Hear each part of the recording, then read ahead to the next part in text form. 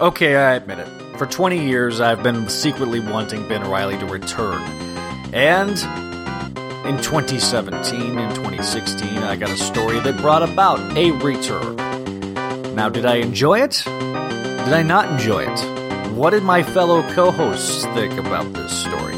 That and more to be answered this episode. Episode 62 is called simply Clone Conspiracy. Whoa! I don't think I even want to hear your story. All of you must hear the Scarlet Spider story. My name is Ben Reilly. I'm related to this reality's Peter Parker. How? I'm his clone. Or maybe he's my clone. We're not sure. I'm the real Spider-Man. I don't know what kind of mind game this is, but I'm the real Spider-Man. The real Peter Parker. You see, I really hate clones. I thought I was that clone. I tried to stay out of Peter's life by taking on a new identity. I dyed my hair, changed my name to Ben Reilly.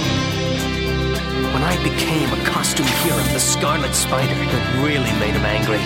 But the next big blow came from Dr. Kurt Connors. He discovered that, according to our genetic structures, it might be Peter who was the clone, not me. That news pushed Peter Parker over the edge. Now he hated me with a passion. This is starting to sound like a bad comic book plot. It gets worse. Why didn't you just tell me I was a clone? The cloning process has proven unstable. You're coming apart.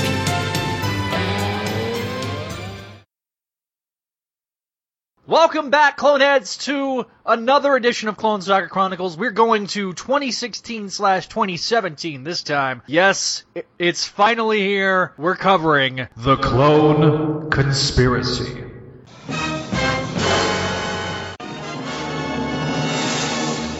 As always, we're powered by Spidey-Dude.com. If you want to leave your questions or comments, go to Spidey-Dude.com, Facebook page, or leave us a line, 818-925-6631. Of course, I don't always do this alone. I have as the co-founder of Spidey-Dude.com's Clone Saga Chronicles, Mr. Joshua Lambertoni. Ever since I got those new fingernails from New You, I feel better than ever.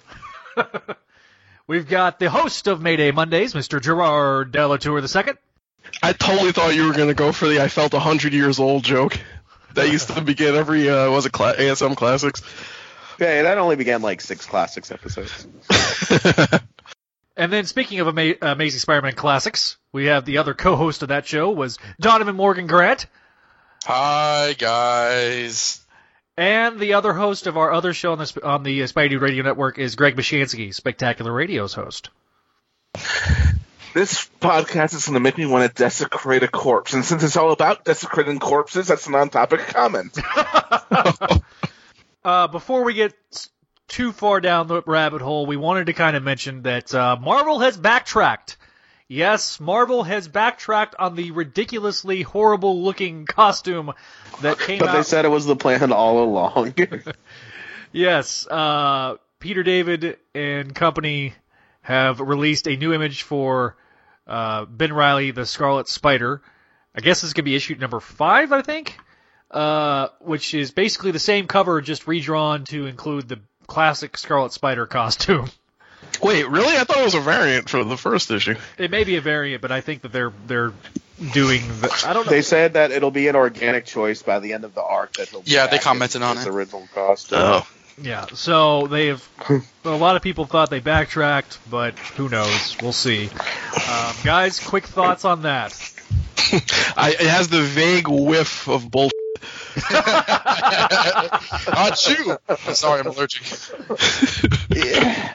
Why would they? Well, and also, they're announcing this before the first issue is even out. Yeah, if this was the plan all along, they can't pretend that this announcement was not like some sort of a reaction to the initial reaction, because otherwise they would have left that. They would have waited till the first issue was out, or they would have waited for that like iconic moment when he like dons the original costume again or something. Like, this felt very weird. This was very poorly mismanaged from the beginning. I think they really weren't Well, spoilers. We're not talking about the issues yet individually. We can't go all the way to the ending of the whole summary. Yeah. So anyway, we'll talk we'll talk about that. I mean, obviously, we'll talk about more of how this series is set up with the end of this episode. But I kind of wanted to get everybody's brief thoughts. Greg, what are your thoughts? Hoodies are slackerware. I'm kidding. I'm just glad that they're doing this. If we have to have it at all. I'm just curious how organic this organic explanation is going to be. Because we'll know by how heavy-handed it is, although Peter David at least has enough talent that he can pull it off, even if it was just a last-minute change. Well, the organicness of it is so authentic, you can find it at Whole Foods, which means it's crap. I wonder, a brief comment on the ending. I'm wondering, if in the story, when he goes back to his original costume, it's because he's, quote-unquote, redeemed, and that's the story point? Maybe they'll try to pull that. If that only takes 4 issues, I'm really going to want to see that. Mm-hmm. Well, we'll obviously be covering it on the show. I love that original costume, but to me, it's representative of that era. I would rather have him wearing something new, but not that costume that he was. Not like the color swapped Spider-Gwen costume, though. Yes, I agree with Josh completely on this one. He needed a new costume that maybe harkened back to the hoodie costume, right, without being identical. Maybe they could have darkened the colors a bit, but I kind of see what you're saying, but I don't know. I think I still like it. And by the way, have y'all seen the prototype costume for Spider-Man Homecoming? Yes. Oh yeah, with drawn by Todd Knock. Yeah, drawn by Todd Knock. It looks almost exactly like an inverse version of the classic Ben Reilly Scarlet Spider costume. Yeah, I've seen the action figure. I haven't seen the art of it yet. Tom Holland is a clone. He's a clone of Andrew Garfield. This is the story that they're gonna adapt for the very first Spider-Man movie of this new series. Michael Keaton is Miles Warren the entire time. And since Tobey Maguire's aging terribly, you can bring him back and have him play Spider-Side. Well, he's aging terribly because he's pulling his hair out, going through a divorce. Yeah, he is. Now, that all this being said, the one positive thing is that Mark Bagley drawing the original Scarlet Spider costume. That's cool. Yeah, definitely. He's the only one that can pull that off. I mean, I think this book could be good. I mean, it's obviously coming out of a very crappy foundation, but it's Peter David, it's Mark Bagley. That's a great team right there. Yeah, that's the thing. It's like if anybody can salvage this nonsense, it's Peter David and Mark Bagley. But they need to be on their A game to do it. They did not leave me with much hope after reading that issue, though. I wanted to say that, but I was trying to hold it. Yeah. Till we get to that. All right, I didn't even read it. Here it is. We're going to cover it. Clone Conspiracy. I'm going Grab your ass. to... Zach was next to the microphone when he started that sentence, and he started running away. Clone Conspiracy. I'm gonna give some context because for those of you that don't know, Gerard hasn't been reading the current volume, and God bless you, Gerard, because I've read the whole current volume, and it's been ass. Anyway, Many years ago, Dr. Octopus took over Peter Parker's body. While he was in that body, he started a company called Parker Industries. Peter got his body back, but kept Parker Industries and made a deal with a company called New You to give people new body parts. And Jonah's like, hey, can you give some of those to my dad? And Peter's like, actually, I decided that my spider sense went up. I mean, no reason, so I'm not giving it to your dad.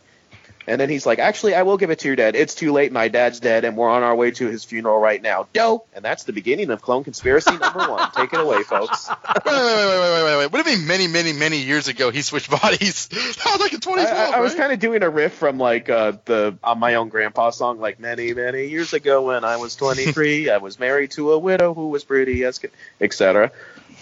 Anyway, also, before he gave... And it was many years ago. It was the end of 2012.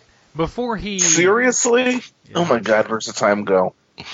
Before he didn't give it to his dad, he gave it to one of his employees, which caused a lot of internal conflict between Peter and Jonah.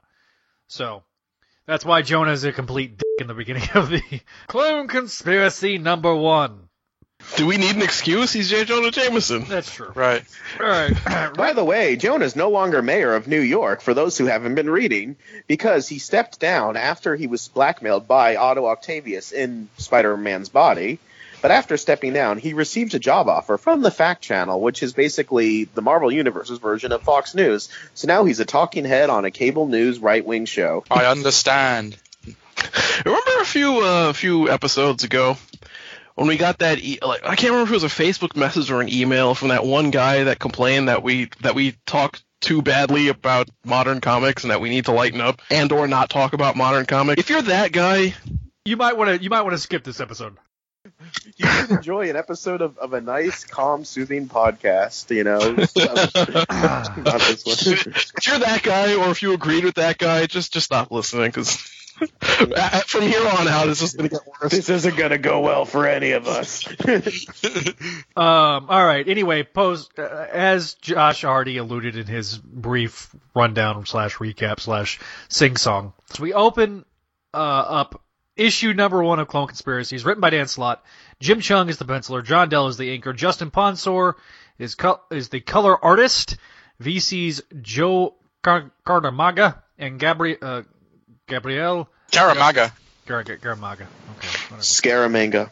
Gabrielle the golden gun. Tarantula. Gabrielle Delato is the cover artist. And then you've got also... I'll mention the creative team for the second story. So part 1 is called Dead No More. Part 1, Land of the Living. We open up with J. Jonah Jameson Sr.'s funeral. Everybody's looking real sad. Peter gets surrounded by a bunch of floating heads of guilt. Tries to passes Aunt May off on Mary Jane while him and Jonah are arguing. Anna Maria Marconi comes to play the role of Mary Jane, how she used to be the person that Peter would deliver all the exposition to. Sure enough, Peter then gives a recap of what was going on. We then go to Edmond, Oklahoma, which was at the home of a Parker Industries plant.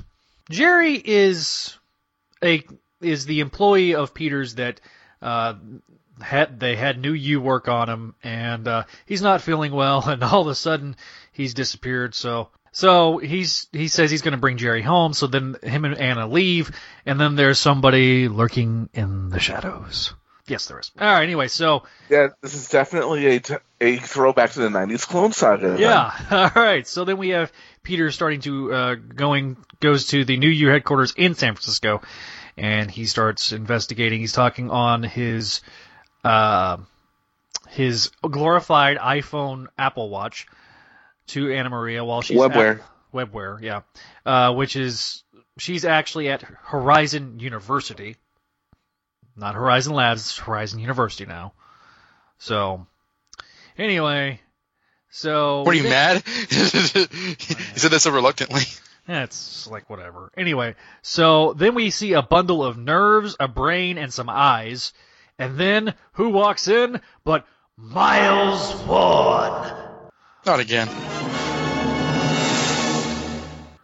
Yes. And then Peter immediately acts in character and it's like, Miles Vaughn, you sick, twisted son of a... You've got too far! Anyway, so then the Rhino and She-Electro show up as the Muscle. And Rhino and She-Electro, who killed Max Dillon in a lead-up to... Alright, slow down, cuz. You gotta explain this to me. FYI joke. Is she actually called She-Electro? And are you telling me that the actual Electro is now dead? She-Electro. No, she's not. No, he's not. I don't think he is. Electro was having sex with a hooker in one of the in one of the Spider-Man pornography films. And, he busted without. He was having sex with a hooker, and he accidentally killed her. And when they were trying to, when they went to volume, and when Miles Warren went to clone said hooker, because she was electrocuted when she died. Her DNA has electrocution powers. I'm not kidding. That's the explanation that they gave. Not even science will save us now. I remember it's like, interesting. Because her cells were electrocuted when she died, now she has electric powers. Maybe magic can save us. Gandalf, your only hope. Anyway, so like Spidey starts questioning if like that Jackal cloned Max and dropped a chromosome or something, and then she explains who she is, and then she's like, "Oh, you're new to the game? Here, right behind this wall. Boom. Here's some water. I'm gonna short you out." Anyway, so we go into the room that says "Do not enter." And he's like, "You're mine, Warren, and you're gonna be down." And then he's like, "Joyce Delaney, but I thought you were killed in Spider Island." "No, Peter, it's me, Sarah Stacy. But I thought that you were working with Interpol after that horrible Sins Remembered storyline." "No, Peter, it's me, Ultimate Gwen Stacy. But I thought that Secret Wars destroyed your universe and annihilated you." "No, Peter, it's me, Jill Stacy. Why are you wearing that wig to disguise as your cousin?" "No, Peter, it's me, Gwenpool. Miles Morales told me all about you. I knew I'd run into you sooner or later." "No, Peter, it's me, Spider-Gwen. But why are you disguised as..." "Oh, actually, I am Spider-Gwen, but you're not supposed to find that out for another few parts." Yeah. Anyway, so then his spider sense going off, and he's like, "Too slow, you don't, Octavius!" And he's like, "Yes, Peter, your greatest adversary has returned in triumph." That's how part 1 is. Josh must have loved that she's wearing that Gwen Stacy Halloween costume, too. Oh my gosh, I hate that. I posted at the time, like, the Free Comic Book Day issue where that, like, was a preview of this. Like, when she was in that Halloween costume, I was, like, raging then. So, speaking of that iconic story where she first donned that Halloween costume. Oh, gosh, that's right. We get to part 2. This story had a backup that, like, revealed, like, the night Gwen Stacy died from Gwen's point of view. I'm sorry, did you say revealed? I think you meant retcon, the night Gwen Stacy died from her point of view. Without mentioning Sins Past at all. The Night I Died was written by Dan Slott, drawn by Ron Friends, our pal, John Delvey. I forgot about this. I'm not Me too. I'm not holding it against him, Zach. He's a freelancer. Sometimes you gotta take the jobs to make some money. I will say this. I thought that the art was pretty cool. It looks good. It did a good job of like aping Gil Kane in some panels. Because he's a professional. He's not gonna have it. Yeah. Although it was weird because like in some panels she looked like Gil Kane Gwen Stacy, then in the other panels she looked like You mean the original issue? The Gwen Stacy imposter from the Spider-Girl like series that came at the end. Like, what was her name? Like Gwen Riley or something. Yeah. Really? Oh, Don, you'd love it. She was killed immediately. She really was. Like, no, literally, the end of the issue that introduced her, I think they killed her. I think she wore the Halloween costume, too. Yep. Did she fall off a bridge into a refrigerator? No, she was brutally eviscerated by Mayday's clone. Anyway, this story basically tells the entire night Gwen Stacy died from her point of view, where she actually finds out that Peter Parker's Spider-Man, but she doesn't say anything because she's immobilized, and she has her own floating heads of guilt, and then she snaps. You mean her neck snaps? Which, by the way, like they had to like not retcon this story, but like, a lot of people were saying, a lot of people were saying, "Wow, Gwen died hating Peter. That's dark." So because of that reaction, they had to like add a footnote to this in like part 4 or whatever, where it's like, "So you died hating me, Gwen?" "No, I didn't die hating you. I died feeling betrayed." But it says right here on this page, Peter, no. This is us apologizing for that. Now look away. Anyway, so then we get her rebirth in a lab in San Francisco. And she sees her daddy. And you got Anubis Jackal, who's like, okay, so here's your, normally I frown on Cliff Notes, but here it goes. Long time ago, Green Goblin killed you, or possibly it was Spider-Man's ineptitude. 6 of 1, half a dozen the other thing. Or possibly Spider-Man's ineptitude. What a way to put that. And now we know that it's Ben Reilly saying this. Like, at the time... No, spoilers! You're supposed to wait until later to say that. Oh, come on! Anyway, so he's like, now here comes the good part. Earlier, while attending science class at Empire State University, you gave a blood sample to your amazingly talented college professor, Dr. Miles Warren. I hear he has 20 girlfriends. On one occasion, yeah. She's like, oh, so you're saying I'm a clone? She's about to, like, stab herself, right? She's like, oh, no, you're very real. I thought she was going to stab him. Yeah. reanimation, not grown from an old blood sample from when you were still alive. Your DNA was harvested from your remains with memories that span all the way to your death. I bet you can remember it, can't you? The exact moment." She's like, "Yes." And he's like, "So take that pill, take it and live, take it, and your second life will go poof."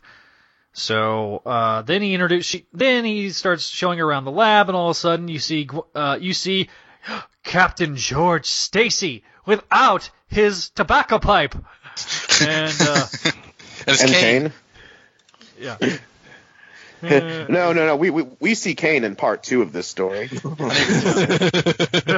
or his walking cane. So he doesn't have to, he's like completely fully healed. She takes the pill for the first time, and then we see the little smile on the face of Anubis Jackal. And anyway, so that was the first issue of Clone Conspiracy, Dead No More. We then jump to Amazing Spider-Man number 20. And you didn't want to discuss this. Why are you bringing it up? So how did Octopus, go from being a computer program? Right. Basically, ASM 20 is literally a glorified exposition issue of how Dr. Otto Octavius went from being the living brain to getting to New You to then fighting with Peter in New You. So that's basically the issue. I wasn't going to talk. That's very basic, and I probably went longer on the recap of issue 1 than I wanted to. But yeah, that is more or less what happened in issue 20 of Amazing Spider-Man. So then we go now to Clone Conspiracy number 2. The recap will be done by Donovan Morgan Grant. Don? Start your stopwatches. After a scene with Kane, we see Spider-Man basically held up by Dr. Octopus's tentacles, Fana, and he's saying, "No, it can't be. You're obviously a clone, Gwen, and also Dr. Octopus too." And basically, Dr. Octopus, "You fool! You know that I'm the original one because I know that you're Dr. Parker." And after Peter tries and fails to whip him up, he sees Anubis Jackal in his snazzy red suit show up and says, "Hey, don't kill him. My security team here apologizes for their lack of tact in trying to stop you." And we see Miles Warren and Rhino and Miles Warren and Electro and probably another Miles Warren. And he says, "I want to show you something." And Gwen escorts him to this room where we see all of these previously dead villains, and I do want to name them just very quickly one by one. We see, what's his name? I don't know his name. I can't see your brain. I love he's like, "I'm going to name all of them." He just forgets the first one. Well, he's dressed in a stupid costume. Alistair Smythe. Was it the Silver? Yeah, it was Alistair Smythe when he called himself the Silver Spider Slayer or something like that. Or the Steel Spider or something. So Alistair Smythe. Let's call him Kingpin's boyfriend. Well, Kingpin's seeing new people now, so he's not tied down to one person. So we see, Alistair Smythe, Jack-O-Lantern is probably Jason Macendale. No, that's not Stillman. Who's the guy next to Goblin? Oh, the guy in the yellow? I think that's Lightmatter? Or is that Mirage? I don't have the book in front of me. I do remember that we saw Mirage in this thing, though. Mirage, the Big Man, for some reason, Massacre, the Tarantula.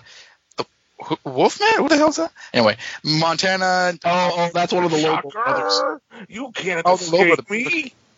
One of the Lobo brothers that died in the 80s, I believe. Yeah, that definitely is Mirage. Remember the one Glory Grant's off again boyfriend? These are some of the most useless villains that he does. Yeah, look, he's like, "Yes, Peter, your greatest failures, that one Lobo brother." Oh man, Bart Hamilton Green Goblin. Thinking about him. But your favorite Goblin, Jason Macendale. Wait, what? And Mirage. Wait, he died? Yes, Peter. What makes that really confusing is that in the Scarlet Spider, they brought back the other Lobo brother and a previously unmentioned sister, and they're both killed in the story, right, Zach? So, yeah. So why would he clone one of the Lobos and not the other ones? This is a jerk. Because he's a jerk. Burkhardt, I guess. I don't know who the guy next to Kangaroo is. Yeah, that's not Chance, is it? Who the hell is that? That could be Chance. Did Chance die? Wasn't he green? Also the Rose. Come on, Slot, go all the way. Put the head of the Light Foundation. Which Hobgoblin are we saying this is again? I think it's either Daniel They Burkhart. never say. I think it's either Daniel Burkhart or it may be Lefty Donovan. What's Daniel Burkhart? Why would he clone Lefty Donovan? I half thought maybe this was a screw up and that's supposed to be Ned Leeds. Yeah, but then you see Ned Leeds not wearing a Hobgoblin outfit later. Macandale's also Jack-o'-lantern. Was there more than Jack-o'-lantern? Well, there is Mad Jack. He cloned Macandale twice. He put one of the clones in a Hobgoblin outfit and the other one in a Jack-o'-lantern outfit. You could argue that that's Mad Jack. Daniel Kingsley? No, McGuire Beck. Oh my God! This is literally like the third version of the Legion of Losers. I mean, look at these guys. It wasn't Daniel Kingsley a Hobgoblin technically before he died? Daniel Kingsley for 5 seconds. Yeah. And he's not evil. Yeah, well, guess what? Neither is Ben Reilly, and this story doesn't fucking care. Yeah. So that happens. Peter sees the lizard again with his family, and they're acting so 1950s. I'll tell Billy you said hi. I need to work later, Martha. If I don't make it home for dinner, make sure Billy eats his vegetables. Or I'll eat him. Oh yes, I will. Seriously, I did before. I'm so confused. Did you just skip 20 pages? Probably. Because you completely glossed over. Gene DeWolf, the Ultimate version, showing up, Prowler showing up, Dr. Kafka showing up. That's right. I should make it because he's like Prowler, you died? I did, but now I'm cloned along with your best friends, George Stacy, Gene DeWolf, and various other characters that Ashley Kafka's there, and there's a scene with Jonah and his Marla, and they say, who is Jonah talking to behind the glass? It's Matty Franklin. Yeah, it's blatantly just from the silhouette. I didn't even read Silk, and I'm like, oh, that's Matty Franklin. Yes, yeah. And Spider-Man rightfully says this is the sickest thing I've ever seen. And I concur. But George says he's like, well, they maintain their lives by taking these pills, and then there's this new formula. But right now they're on my chemical leash, and while Jackal is kind of monologuing, George Stacy pulls out his gun, like George Stacy always does, and says, "You're not my daughter." And, you're not my father. You're not my father. You're not my father. Graydon Creed Sr. Yeah. So Spider-Gwen's sense goes off, and she starts making Todd McFarlane poses and says, "Fine, I'm not your dead daughter. I'm her spider-powered doppelganger from another dimension." Because this is what it's come down to. Can I raise my hand? If you have not been reading Spider-Man in 5 years, this has got to be a really confusing thing. I told you it was. That's why I needed that recap. Can I ask a question to you guys? Yes. Mm-hmm. Because I'm not up on this. Okay, so Gwen Stacy was 19, 20 when she died. Yeah. Isn't Spider-Gwen more in the 16-year-old range? They finally gave her age in that Miles Morales crossover that's going on right now, because we knew that she finished high school, but it was a vague age, and because people were she and Miles are two different ages to be together. I think they said that Gwen was 18 or 19 or something. I don't remember, but they gave the age difference between Gwen and Miles in that crossover, and she was younger than we initially thought. But either way, this whole thing about how they're different ages, they're not that different ages. They're very close in age. Well, I was thinking if the difference between 16 and 20, then yeah, it wouldn't work. But I guess if you're saying she's 18-ish, then yeah, that's fine. Yeah, she's 18 or 19. I don't remember. Also, isn't the whole point of having her and Miles Morales date? Wouldn't you want to make her younger to avoid the problem? Yeah, because he's 14, 15. Why would they make her older? That doesn't make any sense. Also, the age of consent. Well, but they already had to establish that she was they already established that she they're not having sex. Graduate. I know. I'm just saying. Lord, oh no. Look, if you're gonna stuff two characters in a crossover so their books don't get canceled, you got to cross all of the T's and dot all the I's, all right? Oh, they're crossing T's and dotting I's, if you know what I'm saying. Actually, they haven't really done anything yet in that cross. They're just like looking for Miles' dad. Yeah, who just, So after George Stacy tries to shoot someone who looks just like his daughter because that's in character, Spider-Man and Spider-Gwen escape, and she says that she has a friend that's helping her out. We cut to Kane meeting with Horizon University, giving pills, and he kidnapped real fake Gwen Stacy and webbed her in the back of a trunk because he's a hero. And to his credit, Max Motel's like, this is disgusting. Right. He's like, I'm not comfortable with this. And the issue ends with Kane saying that Anna Maria Marconi is asking, why didn't you? I know you're the clone. Why didn't you ask Peter for help? And he says, because I know what's going to happen. Peter Parker is going to destroy the world, and I believe it. The reader says, not really. And that's the end of that issue. Well, he holds up a newspaper from another dimension showing Peter Parker on like the cover. And it says, Parker Industries, a new you, usher in a new tomorrow. Because that's like the tease, because I guess he brought it from another dimension. Well, that's not threatening in and of itself. It says, look at this picture where he says he has a new business. This means he's going to destroy the planet. And yeah. It says that they brought about a new age of prosperity. Exactly. And if you squint really carefully looking at that photograph, you could see Marty's brother and sister slowly fading out. Marty! We have to go back to the future. It's your kids. Anyway. Something's wrong with your kids. Are you Kane? I've got something for you. A letter. Dear Kane, by the time my calculations are right, you're reading Marty, 1885. my calculations Gwen's alive. She's in the Old West, but she's alive. All right. Anyway, so Gerard has the recap for ASM 21. Gerard? This is going to be very, very brief because there's a pattern going on here where the Clone Conspiracy book is where all the action's happening. And then, because Slott is a terrible writer, what they do is they offload all of the backstory exposition to the Amazing issues.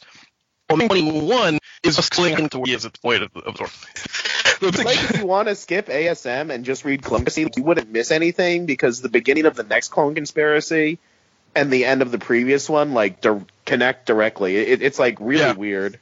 I mean, when I say they offloaded the exposition, I mean that literally. Like they just took whatever these would have been pages in Clone Conspiracy that would have been largely superfluous, so they just expanded them into stories in and of themselves to take up space. The one problem being that they don't quite line up properly because Slott didn't actually write these himself. He had Christos Gage co-writing. All right, so ASM 21. Written by Dan Slott and Christos Gage. Giuseppe Camuncoli did the penciling, which shocked me. My God, he's still working on ASM, which he was when I stopped reading it like 6 years ago. Cam Smith and Roberto Poggi are the inkers, and Jason Keith is the colorist. So basically, it goes through a whole thing about starting from, what was it, like Spider-Verse or whatever, which one, I don't even remember which crossover it was, where he died yet again for like the 50th time and got reborn out of whatever. I can't even figure out what the hell is going on anymore. So he talks to whatever the hell that guy was, the Master Weaver. Yes. And the Master Weaver goes on to explain to him that, he could possibly be contagious and all of these things because of, carrion virus, blah, blah, blah, blah, blah. So the whole rest of the issue is basically him jumping around universes, figuring out what's going on with the whole carrion virus thing, whether or not he's contagious, and it explains how he ran into Spider-Gwen in her universe, when he was at was it Loom World or whatever it is, he runs into her, and then the two of them decide to team up to start working on this problem together. They have a fight in one of the universes with another Kane who's actually wearing a costume, and then they have a fight with him, and yada yada yada. So they find out that our Kane is not contagious, which is a good thing, but they also figure out that there's disastrous consequences that from one industry was bad.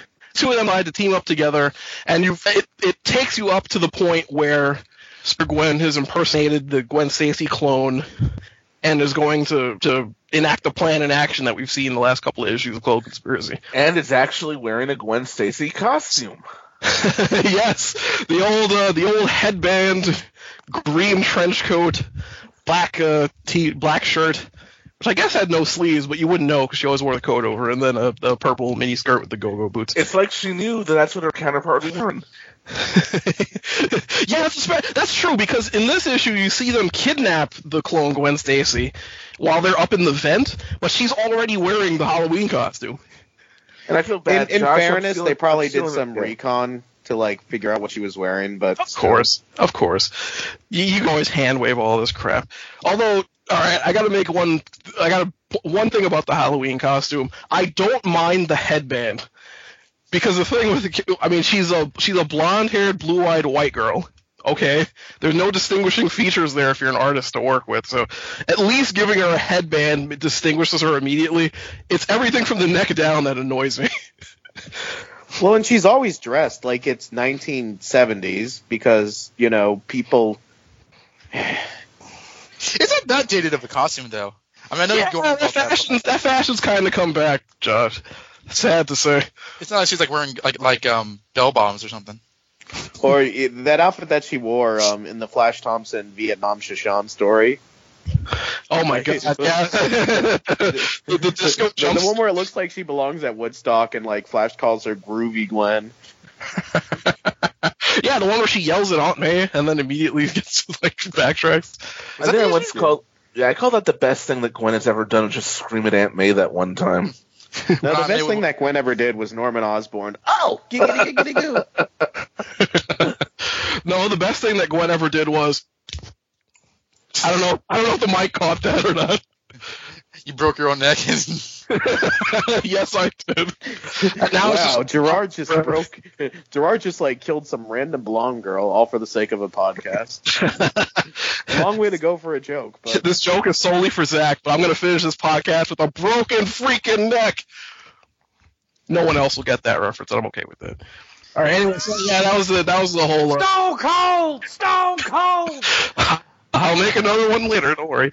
And then, all right, so yeah, that's all you need to know about the ASM issues. Honestly, just skip these if you're going to force yourself to read. Honestly, though, there's 2 ASM issues that I actually liked.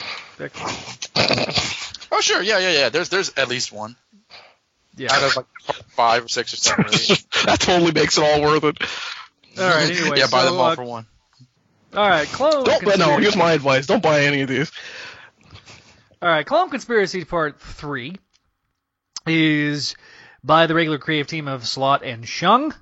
John Dell did the inks, and we pick up with Spider-Gwen dressed as the 70s Gwen Stacy and Peter Parker dressed as Parker Industries Peter Parker. Climbing in the vents where the lizard then begins to attack, and they kick the lizard in the face, and then the Jackal sends out Captain Stacy with Montana, the frickin' from issue 25, Spider Slayer, Mirage, the Rose, and Tarantula. He sent out the worst Spider Slayer he possibly could. Why? Because Captain Stacy is leading a hit squad of supervillains.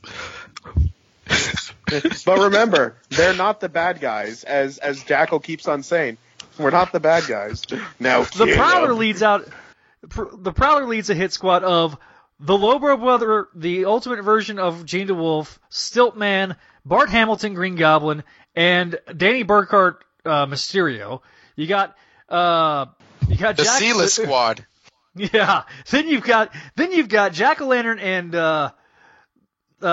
Jason Philip McIndale Hobgoblin Surgeon. Anyway, then we cut to Gwen. Oh no, and Bart Hamilton Green Goblin. Don't forget. Yeah, Bart Hamilton Green Goblin. In other words, all the goblins that nobody cares about. Yeah, and then we cut to Horizon University a few miles away, and Gwen's like, the Jackal will find me. He's a very powerful man. And Kane and Anna Maria Marconi are trying to figure it out. He then takes off his costume and shows that he's got the carrion virus, and they call Chief Anderson. And she's overseeing all investigations into you personally, and then she tips off New You, and because she's a clone. Because she's a clone, Anubis Jackal is like, oh, I've got a meeting, and then they're like, we're going to Phase 2, and then he jumps from there to meet with Otto Octavius because we got to get the obligatory Otto Octavius cameo with the new perfect clone, quote unquote, that they have created.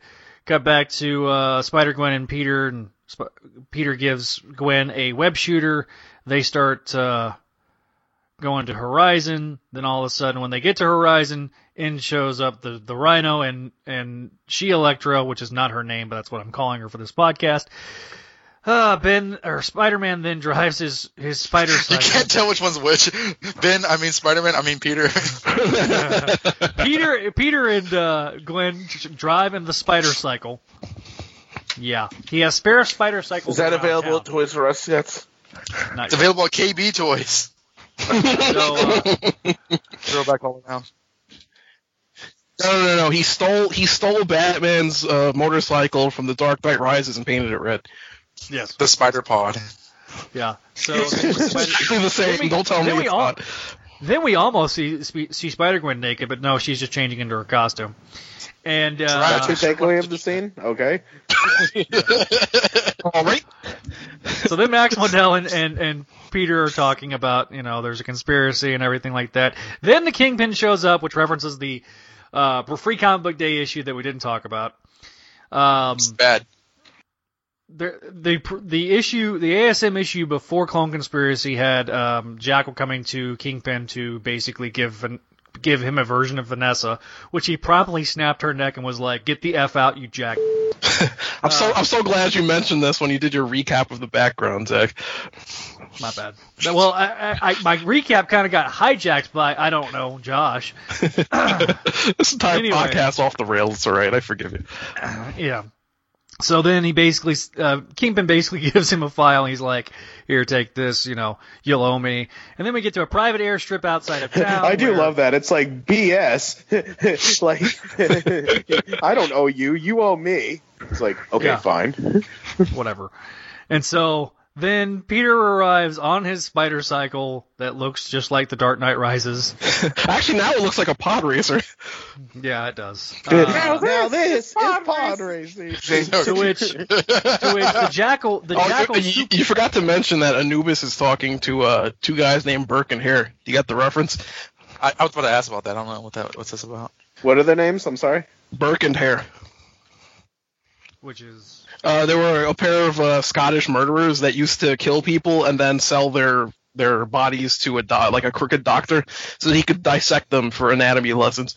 Oh, okay. Okay, well, that one's actually rated E for everyone. Yeah. I wrote it down here. It was in 1828. So yeah, it kind of connects to the story actually. That one's actually clever. Okay, so they're delivering. Which means the Christos bodies. Gage must have come up with it. This is slot writing, so who knows? So this is the first time, I guess, that they've met face to face. They've done everything through emissaries. This actually goes back to the body of Otto Octavius being during Superior Spider-Man. The body went missing.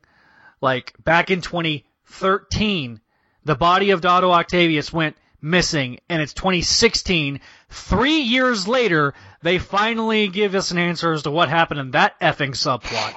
Anyway, but Zach, this is long-range story building, Zach. Dude, That's no, what good writers do. No, bullshit. Not 3 years after the effing fact. I don't even remember that. I was reading back then. Well, hold on. Missing? Let me ask, was it 3 years in which Remember, Carly Cooper went to Otto's grave and was like, "Oh, Peter, one day I'll find your killer." Whoa, Carly Cooper. Yeah. Wait a second. Yeah, Carly Cooper. There's no body in here, and then the goblin tattoo people are like, you will join us, Carly Cooper." Yeah. Well, let me ask, was this 3 years which it was never referenced again, or was it something that they pulled up every? Oh, well, that's stupid then. Yes. There's, if you weren't reading Amazing Spider-Man, you wouldn't know that was the first seed of this bullshit being planted. Anyway, because I remember I went on a rant on this on that show that shall not be named. The show that you're on. Yeah, Mayday Mondays? It's not Voldemort. Spectacular Radio. Oh my God, Josh, you don't even know. I reference on Mayday Mondays we called him. The writer who shall not be named? That's what we call Slot, because I don't want to badmouth Slot on yet another show. And eventually somebody called me on the fact that I always pronounce Voldemort incorrectly because I pronounce the T. You always pronounce the T. What the hell? Who the hell said that? It's Voldemort. No, it's Voldemort, apparently. Well, the movies, they pronounce it Voldemort. Ray Fiennes says Voldemort, so why not? All right. Anyway, so Anubis Jackal is meeting these two ghost dealers. When Spidey shows up with his speedest car, he's like, with his pod racer, and he's like, I've had it with you, and then he's like superhumanly dodging all these things, and he's like, all of a sudden Spider-Man realizes it, and he's like, enough, I'm stopping this right here, right now, and he's like, I'm no stronger or faster than you are, but you're just some crazy mad scientist in a stupid red suit. And he's like, Peter, please, this is darker than red. It's more of a scarlet. No. It's me, Peter. Ben Riley, your brother from another blood cell. Ben, it can't be you. It's the brown hair, right? I let my roots grow. That makes You're dead. sense. Sorry. You're dead! You dissolved! I told you, the New You process is more advanced than cloning. It can restore anyone with all their memories intact. I remember it burning away in your arms. If I can come back from that, imagine the possibilities with your help. With Parker Industries resources, we could go worldwide. You never want anyone to die. I'm offering you something better. Everyone gets to live. Anyone we've ever lost, no matter how long ago. No one is off limits, even him. The man in here is my gift to you. Join me. And together we'll bring back Uncle Ben. And then we have the floating head of guilt, and he's like, to be continued! Well, you know how the Jackals or Anubis/Ben has been going around this whole time saying that they're not clones, they're reanimations? How awesome would it have been if he took off that Anubis helmet and he was f***ing Jeffrey Combs? That would have been sweet. It's me, Peter. Jeffrey Combs from the Reanimator, your old friend. All right, so when we have an issue of exposition, particularly about Ben Riley, there's only one person that I had in mind to talk and recap this issue, and that would be Mr. Joshua Labbertoni. Josh? Okay, yeah, I was wondering how you made that connection, but sure. So Amazing Spider-Man issue 22. Mutiny! The Circus of Crime is tired of the ringmaster shtick, so they decide to oust him and make the clown their new leader. Meanwhile, Peter... Well done. Okay, all right. Sorry, next one. Okay, Amazing Spider-Man... female! Yeah, Amazing Spider-Man, issue 22. Venom is ambushed at the grave of his ex-wife. Meanwhile, the mystery of Senator That's the wrong 20 Macy warns Jill and Paul. Okay, let's get to volume 3. Okay. Hold on a second. Okay. Luckily, there was no volume 3, issue 22, because it was rebooted before it got there. So. All right, issue 22, volume 4. I've been waiting for years to do that joke on a podcast. Okay, so. Amazing Spider-Man issue 22, volume 4. Ben, relives his past, and he talks about, his beginnings and how we do get a little bit of background here because we've always known that Peter and Gwen gave their blood samples to Warren, but we don't know for what purpose or what the circumstances were, just that it was for science. And he says that it was for a science experiment and that the only reason why Peter did it was because Gwen wanted to help. And he says, and that's when you and I parted company. Him and Peter parted company because of the blood cells, right? False. Because, as we know from reading Amazing Spider-Man issue 149, that Miles Warren pricked Peter again and took his quote-unquote RNA memory cells. So Peter and Ben's memories and life experiences actually diverge in issue 149. He remembers all the stuff that happened, like in the Conway run and everything else too. But, okay, whatever.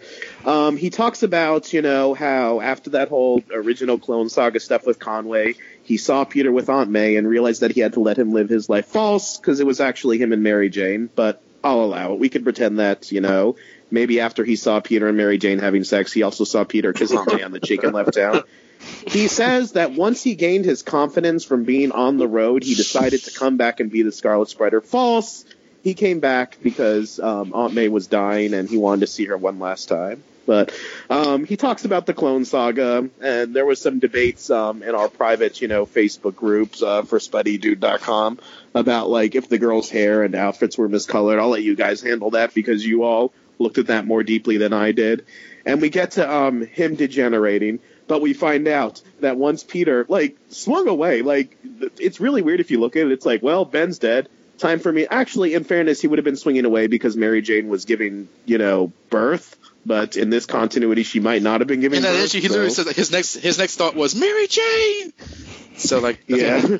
So Warren goes to scoop up some of the ashes, which may or may not contradict the last pages of the Revelations trade paperback where Peter, drops him off the bridge. We can always hand wave it that I'll allow this one because maybe Warren left some of the ashes behind, or maybe he replaced it with random ashes so that Peter wouldn't know. So Ben Reilly wakes up in a lab where we see Professor Warren, looking as he did in the Bronze Age. He's not like a mutated Jackal Man or anything like that. And this isn't actually Ben Reilly, and I'm going to emphasize this many times. Ben Reilly is dead. This is a clone of Ben Reilly, so technically it's a clone of Peter. No, Josh. It's a reanimation of Ben Reilly. Well, if this is Ben Reilly, then isn't Ben Reilly Peter by that I mean, all of these questions are kind of raised in that issue where Peter and Gwen argue about this, which I think is the issue after this, but Warren kills him 27 times with various ways. He kills him alive. He gives him a plague. So this is the 27th clone of Ben Reilly. And after being killed 27 times, he thinks of all the people who need him, including Aunt May. False, because as far as Ben knew at this point, Aunt May died in Amazing Spider-Man issue 400. He didn't know that was an actress, but apparently, somehow he knew.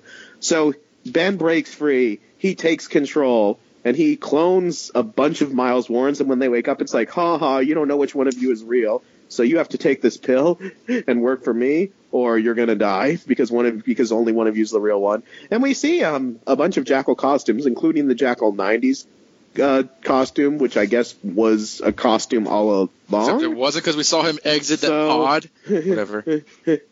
So Peter's listening to all of this intently. He's like, in the present day, mind you, he's like, Okay, well, this totally bridges the gap between the last issue of Clone Conspiracy and the next issue, so tell me more. To be continued. Now to Clone Conspiracy Part 4, which will be recapped by Mr. Delator. Gerard? Yep, Clone Conspiracy number 4 of 5, except not really because there's 6 parts. It's written by Dan Slott, penciled by Jim Chung, once again, inks by John Dell and Corey Smith. So we add another inker into the mix. And Justin Ponsor is the color artist. Can I ask you guys, when did they stop using colorist and start using color artist instead? Oh, That's not even consistent, because the ASM issues just use colorist. Anyway, sorry, pet peeve. So we cut to the Jackal's laboratory, or laboratory for you British folks, where he has Kane. Every time you say laboratory, though, I think of Dexter's Laboratory. Sorry. So you have Electro sitting in the corner, I guess getting recharged or something. You have the proto-clone sitting in his Nora Freeze chamber. You have Kane sort of just trussed up as they experiment on him. And then, of course, you have the Lizard, Dr. Octopus, and Miles Warren doing scientist things. The Lizard seems to have gone into business for himself because he's putting something together that he's going to give to his family as he stuffs it into his lab coat and walks off. Then another Miles Warren comes in with Anna Maria Marconi, and you have a bit of a confrontation between Otto and Anna Maria because of their history, which I know next to nothing about because I didn't read during that era, so screw it. And then when Peter Parker was inhabited by the soul of Dr. Otto Octavius, he was like, you should all listen to me, for I'm a doctor. It's like, no, you're not. He's like, accessing Parker memories. I didn't finish grad school. Screw it. So he goes to Empire State University to finish grad school, but he took the class of one Dr. Schnoz, and Dr. Schnoz's class cannot be passed without the tutelage of one student named Anna Maria Marconi. So Peter and Anna Maria Marconi, who is secretly Dr. Octopus, Peter, not Anna Maria, took this tutor class, and love blossomed. They even moved in together. But then when Peter took his body back over again, that relationship kind of soured, and she learned that the man that she was in love with was actually Otto Octavius in the body of Peter Parker, who was actually Spider-Man. And what did she do with this news when she found out that her whole life was a massive lie? She baked cookies and continued to live with someone that looked exactly like the man that she almost married while watching him have sex with this Asian woman named Silk and laughing about it and spraying them with bottles. I'm not even kidding. Yes. Yeah. Lesson to be learned here. Dan Slott is a terrible, terrible writer. Anyway, so a truck pulls up, or a van I guess, being driven by the Anubis jackal, with Peter Parker sitting in the passenger seat. They look back, and of course you have a box that has the remains of Uncle Ben. Boy, this hits close to home. So then they keep driving along. Jackal's giving him the whole speech about how, they're good guys and they're trying to do the right thing. And he explains that he was able to, or the Jackal explains he was able to pull all this off basically because he's been super blackmailing everybody at every level that he has to. Yeah. Which is highly skeevy, which Peter points out, but he's like, no, Peter, it's the power of love, man, and all that BS. So they're driving. The power of love. I was thinking about that, but I didn't want to go there. I don't want to subject the listeners to any more of my terrible singing. So they're driving to the Site B of New U, which is located on, I guess, Isla Sorna. I don't remember which one it was. Sorry. No. It's the Transamerica Pyramid because they're in San Francisco, and San Francisco has like three well-known locations, so they have to use one of them at least. Then, all of the clones get in there. The clone Gwen takes her pill so that she won't melt. And somewhere in the bowels of this place, Anubis starts showing Spider-Man around to a place that he called Haven, which is literally all of these revived clones just walking around in some kind of idyllic suburban land. I don't even know what the hell this is supposed to be, but you have things like the Lizard playing soccer with his wife and son. You have which is disturbing on so many levels. Yeah, because he's still the Lizard. He's not Kirk Connors. You have Nick Katzenberg walking around eating an apple. You have Jonah Jameson walking around with Marla and Maddie Franklin. You have the goblins look like they're playing tag in the sky. Thank you. Nice shots, brother goblin. Stick with me, and I'll make a real goblin out of you. Sally Averill. Yeah, Sally Averill. Oh my God! Way in the back. Who is the black chick?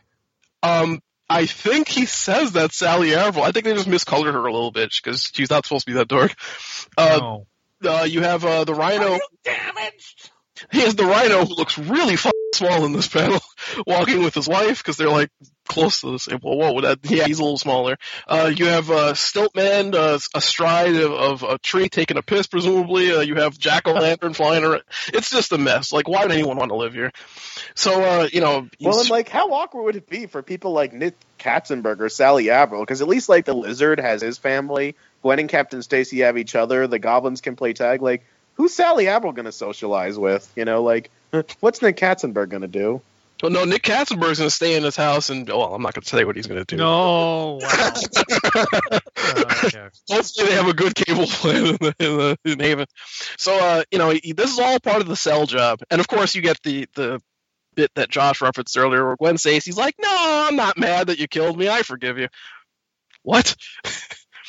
You cut back to the lab or the laboratory for a sec, where Anna Maria Marcotti and Otto continue to argue with each other until they realize they've accidentally stumbled upon a genius idea that will in no way play into the ending of this story.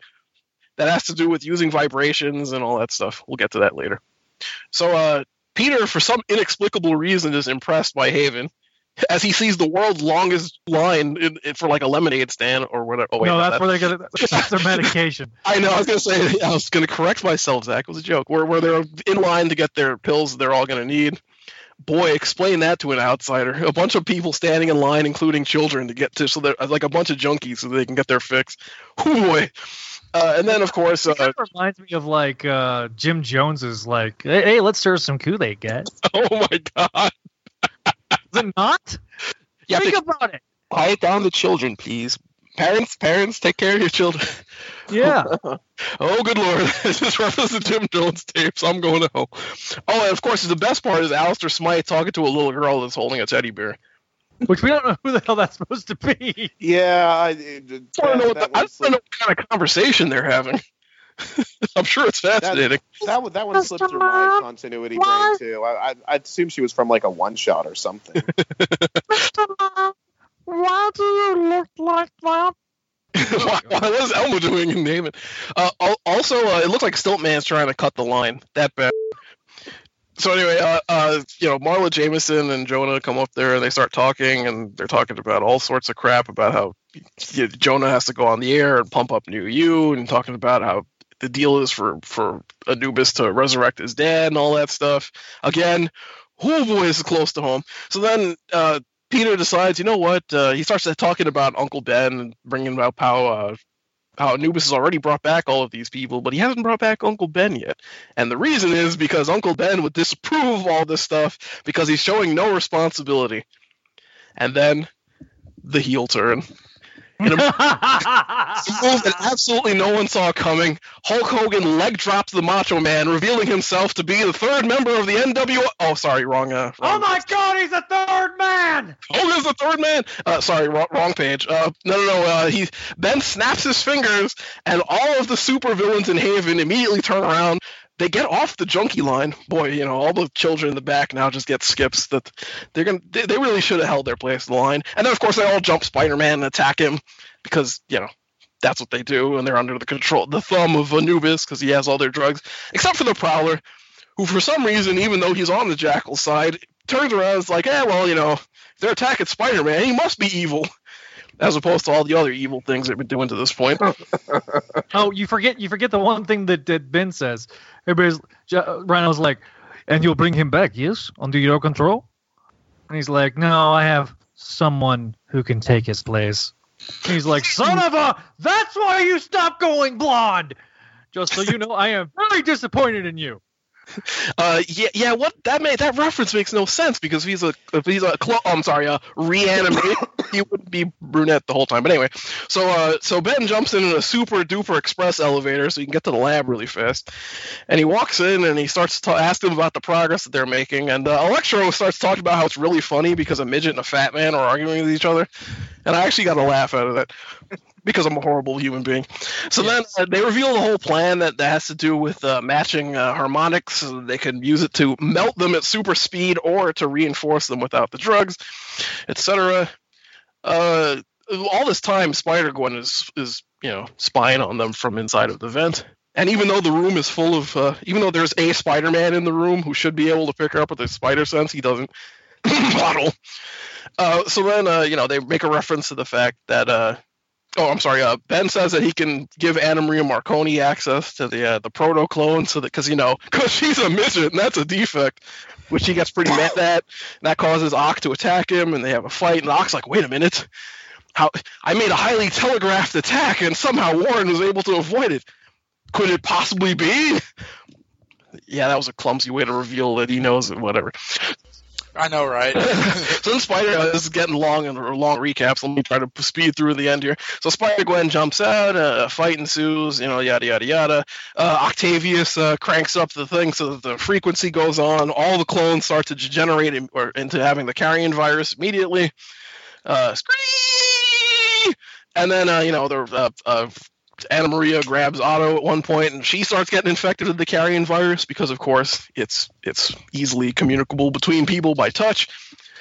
And then while Jonah is giving his spiel on the Fax channel, totally not Fox News, the harmonic signal starts going across the air, and apparently the Fax channel has a really, really high viewership because somehow this goes out to everyone in the world. Who are all simultaneously sitting there watching a 24-hour news program at the same time. To be fair, if you're sitting there all day watching a 24-hour news channel, you deserve to die. But anyway, they all start to keel over and die, and it's like, oh my god, what are we going to do now? To be continued. What the Sam Hill? Sorry, that was a long recap, but yeesh, that was a lot of crap in that issue. Oh, yeah. All right, so then we cut to Clone Conspiracy, or excuse me. All right, so we'll briefly talk about ASM 23, which is essentially a re-extended scene of the Haven sequence. Okay, when he first gets, when he first does his second tour of this entire book, by the way, because that's how he defused Ben fighting the Rhino and the not Electro. He gave him a tour. This is how he does it again. Like Electro. What is her name? It's officially Electro, right? Yeah, it is officially Electro. Yes, Because I keep wanting to call her Aftershock because she looks exactly like the character. I was going to bring that up in the thoughts. Yeah, because that was a lazy. It's not your fault that she's a superior character. Aftershock being a superior character, I mean. Yeah. Well, I don't know. I kind of like this Electro though, mainly because she reminds me of Aftershock. But we'll get to that. Yeah. Anyway. So, Clone Conspiracy tie-in, basically, just to give it kind of a real brief rundown, we open with Gwen saying, "I forgive you. Now please help us." Yeah, that's her. Don't ever do that voice again, Zach. Happy birthday to... Oh my God. Okay. I'll get Lacey Chabert on and she'll do it. No. Like I have Lacey Chabert's phone number. Yeah, exactly. No, was he making some horrible Kristen Mingle 2 or whatever it was? Yeah, she's doing some stuff on the Hallmark Channel probably. Actually, she's just had a kid, so she's probably... I'm sure she's really, regretting that decision to leave Family Guy behind. That wasn't a joke, by the way. She was in a film version of Kristen Mingle. Yes, she was. That's a thing that exists. So basically, we have the extended version where we have... the only reason I wanted to bring this up was you have Ned Leeds mysteriously and suddenly show up and be like, "Spider-Man, talk to him. He doesn't let us all of us out yet. Says we're not ready, but I need to see Petty. There's so much I have to say." Like, why do you keep on cheating on people? You are! The man that brought me back to life is the same person that you were screwing around with. He's like, "Oh, don't worry. I've already seen Betty." Peter, what does he mean by that? This is what he wants to say. Peter, why does your costume now have a color that you're getting? I put that image on my Facebook and I said, like, "Ned, no." And then, like, we played a game in the comment section, like, what is it that Ned has to tell Betty? Oh, here's what it is. You got me the wrong tobacco blend. You got me the Post instead of the Daily News, and you were a wet blanket to be around. And you also sexually humiliated me. You brought a date to my... Actually, you didn't bring a date to the funeral, but, like, you started dating Flash Thompson, like, mere hours after the funeral. Yeah. God, this is some Jerry Springer shit. So anyway, we He's in the shower right now, isn't he? Yeah. You want to join us, Ned? What? No, just once. But then we are really going to have to talk about this. Know why I hate you, Leeds. All right. I you also checking the clock now. For the constant. Anyway, so we have a conversation between Gwen and Peter where they start laughing about how there's a slightly younger version of herself running around being Spider Girl, woman, whatever. Not that younger.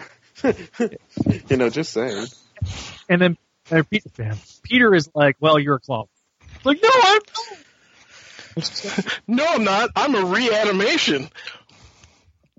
And she's like, "Okay, but by that logic, then Kane is not a clone, and Ben Reilly's not a clone." She's like, well, those are different, Peter. I remember everything. Okay. By the way, Peter, how are my kids? I think I had kids before I died, and for some reason I haven't asked about them. I was wondering when you'd ask about them, Gwen. Oh, of course I was going to ask about them. I mean, someone would have to be a really horrible parent to come back from the dead and not check in on where their kids are. Eventually, then she kisses him. She's like, "I guess you have your answer now," and the answer is no. And then we have a blatant redrawing of everybody going to get their pills, except for mysteriously the Jack is there handing out pills because reasons. Oh, that's a continuity error. Yeah, like continuity error. It's actually really funny because it's like the end of that issue from like Gwen and from like Gwen's and Captain Stacy's point of view. They're just like talking. It's like, man, Peter's acting weird. Oh, look, everyone's randomly beating him up. How about that? Life's funny, isn't it? Yep. Ow, ooh, and all of a sudden, they start clone degenerating, and then Captain Stacy's like, "No, we're gonna die." And then all of a sudden, Peter's like, "Gwen, Could we continued in Clone Conspiracy Part 5? You some people gonna die? You some people going to die. Anyway, so Clone Conspiracy Part 5. The recap will be done by And John Dell, Jay List, and Tim Chung, this last part. Joseph Consor, the color artist. You know what it means when every issue is in the previous one, don't you? Somebody wasn't making headlines. All right. No, guy. Oh. the scripts are getting rushed through. All right, across America, suffering from clone generation. And Ben Reilly is like, happy birthday! So he's like, sure, we'll have all the same horoscope, but don't forget, you'll never forget your mom's birthday, and that's a good thing. And shut up! He's like, dude, you're insane, bro. Bro, seriously, bro. Anyway, so he flaps him for Spectacular Spider-Man. Or Eddie Brock. I was doing that. Bro. You can only know him, bro. Oh, God, but I apologize. No, if you're going to do Flash, you have to do that laugh. Yeah, it was supposed to be Eddie Brock. I up. In the corner now. I apologize. All right. Anyway, so then we have Peter watching everybody degenerate nothingness, except for ironically enough, not. We then have a fight between the Jackal, Kane, and Otto Octavius, where the Jackal reveals that he's not Ben Reilly, and so Peter and Gwen get there. Spider-Gwen saves Kane from his impending doom. Thank God. And then as You're Peter welcome. walking into this, nice. But then again, if he died, wouldn't he just resurrect again? Yeah. No, he's died like 20 times. So he's like, not Gwen is like, yeah, about that. I've got an idea too. And she's like, tell me yours, Gwen Stacy. I'll tell you mine. And she's like, let me show you instead. Closes the door.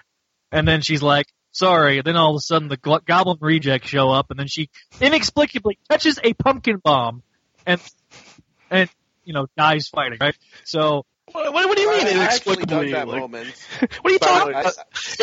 By the way, Gwen, congratulations. You've avenged your death by fighting the 3 reject goblins and not the real guy. Yeah, but I actually like that moment when they're like, is this how you want to die? She's like, yeah, like going out, saving the world on my own terms. As opposed to, which that was a good way to bring it full circle from like that night that Gwen Stacy died retcon story where like she's basically a zombie in her own death because they, continuity. So anyway,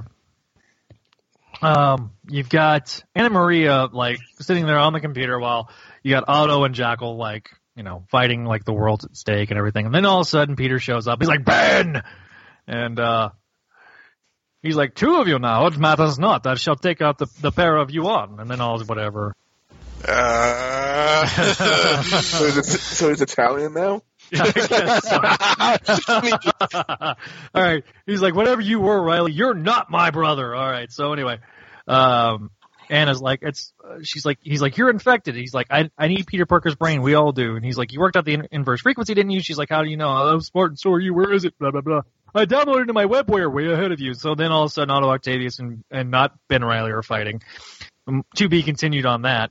Anna Maria and Peter start taking off. And then all of a sudden, because we haven't seen her in the entire miniseries, Silk shows up so we can tie in those tie-in issues.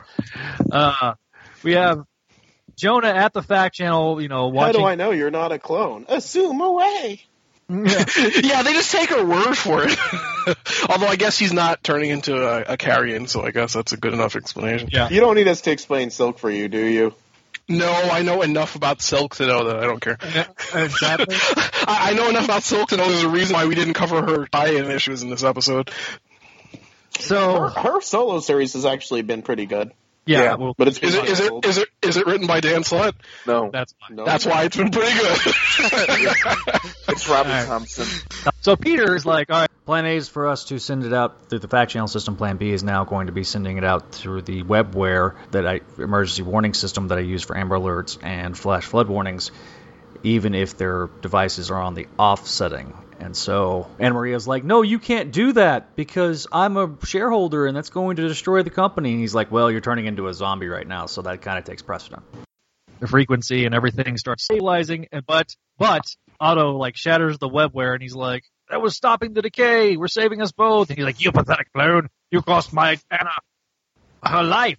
Melt with me. Even on the way.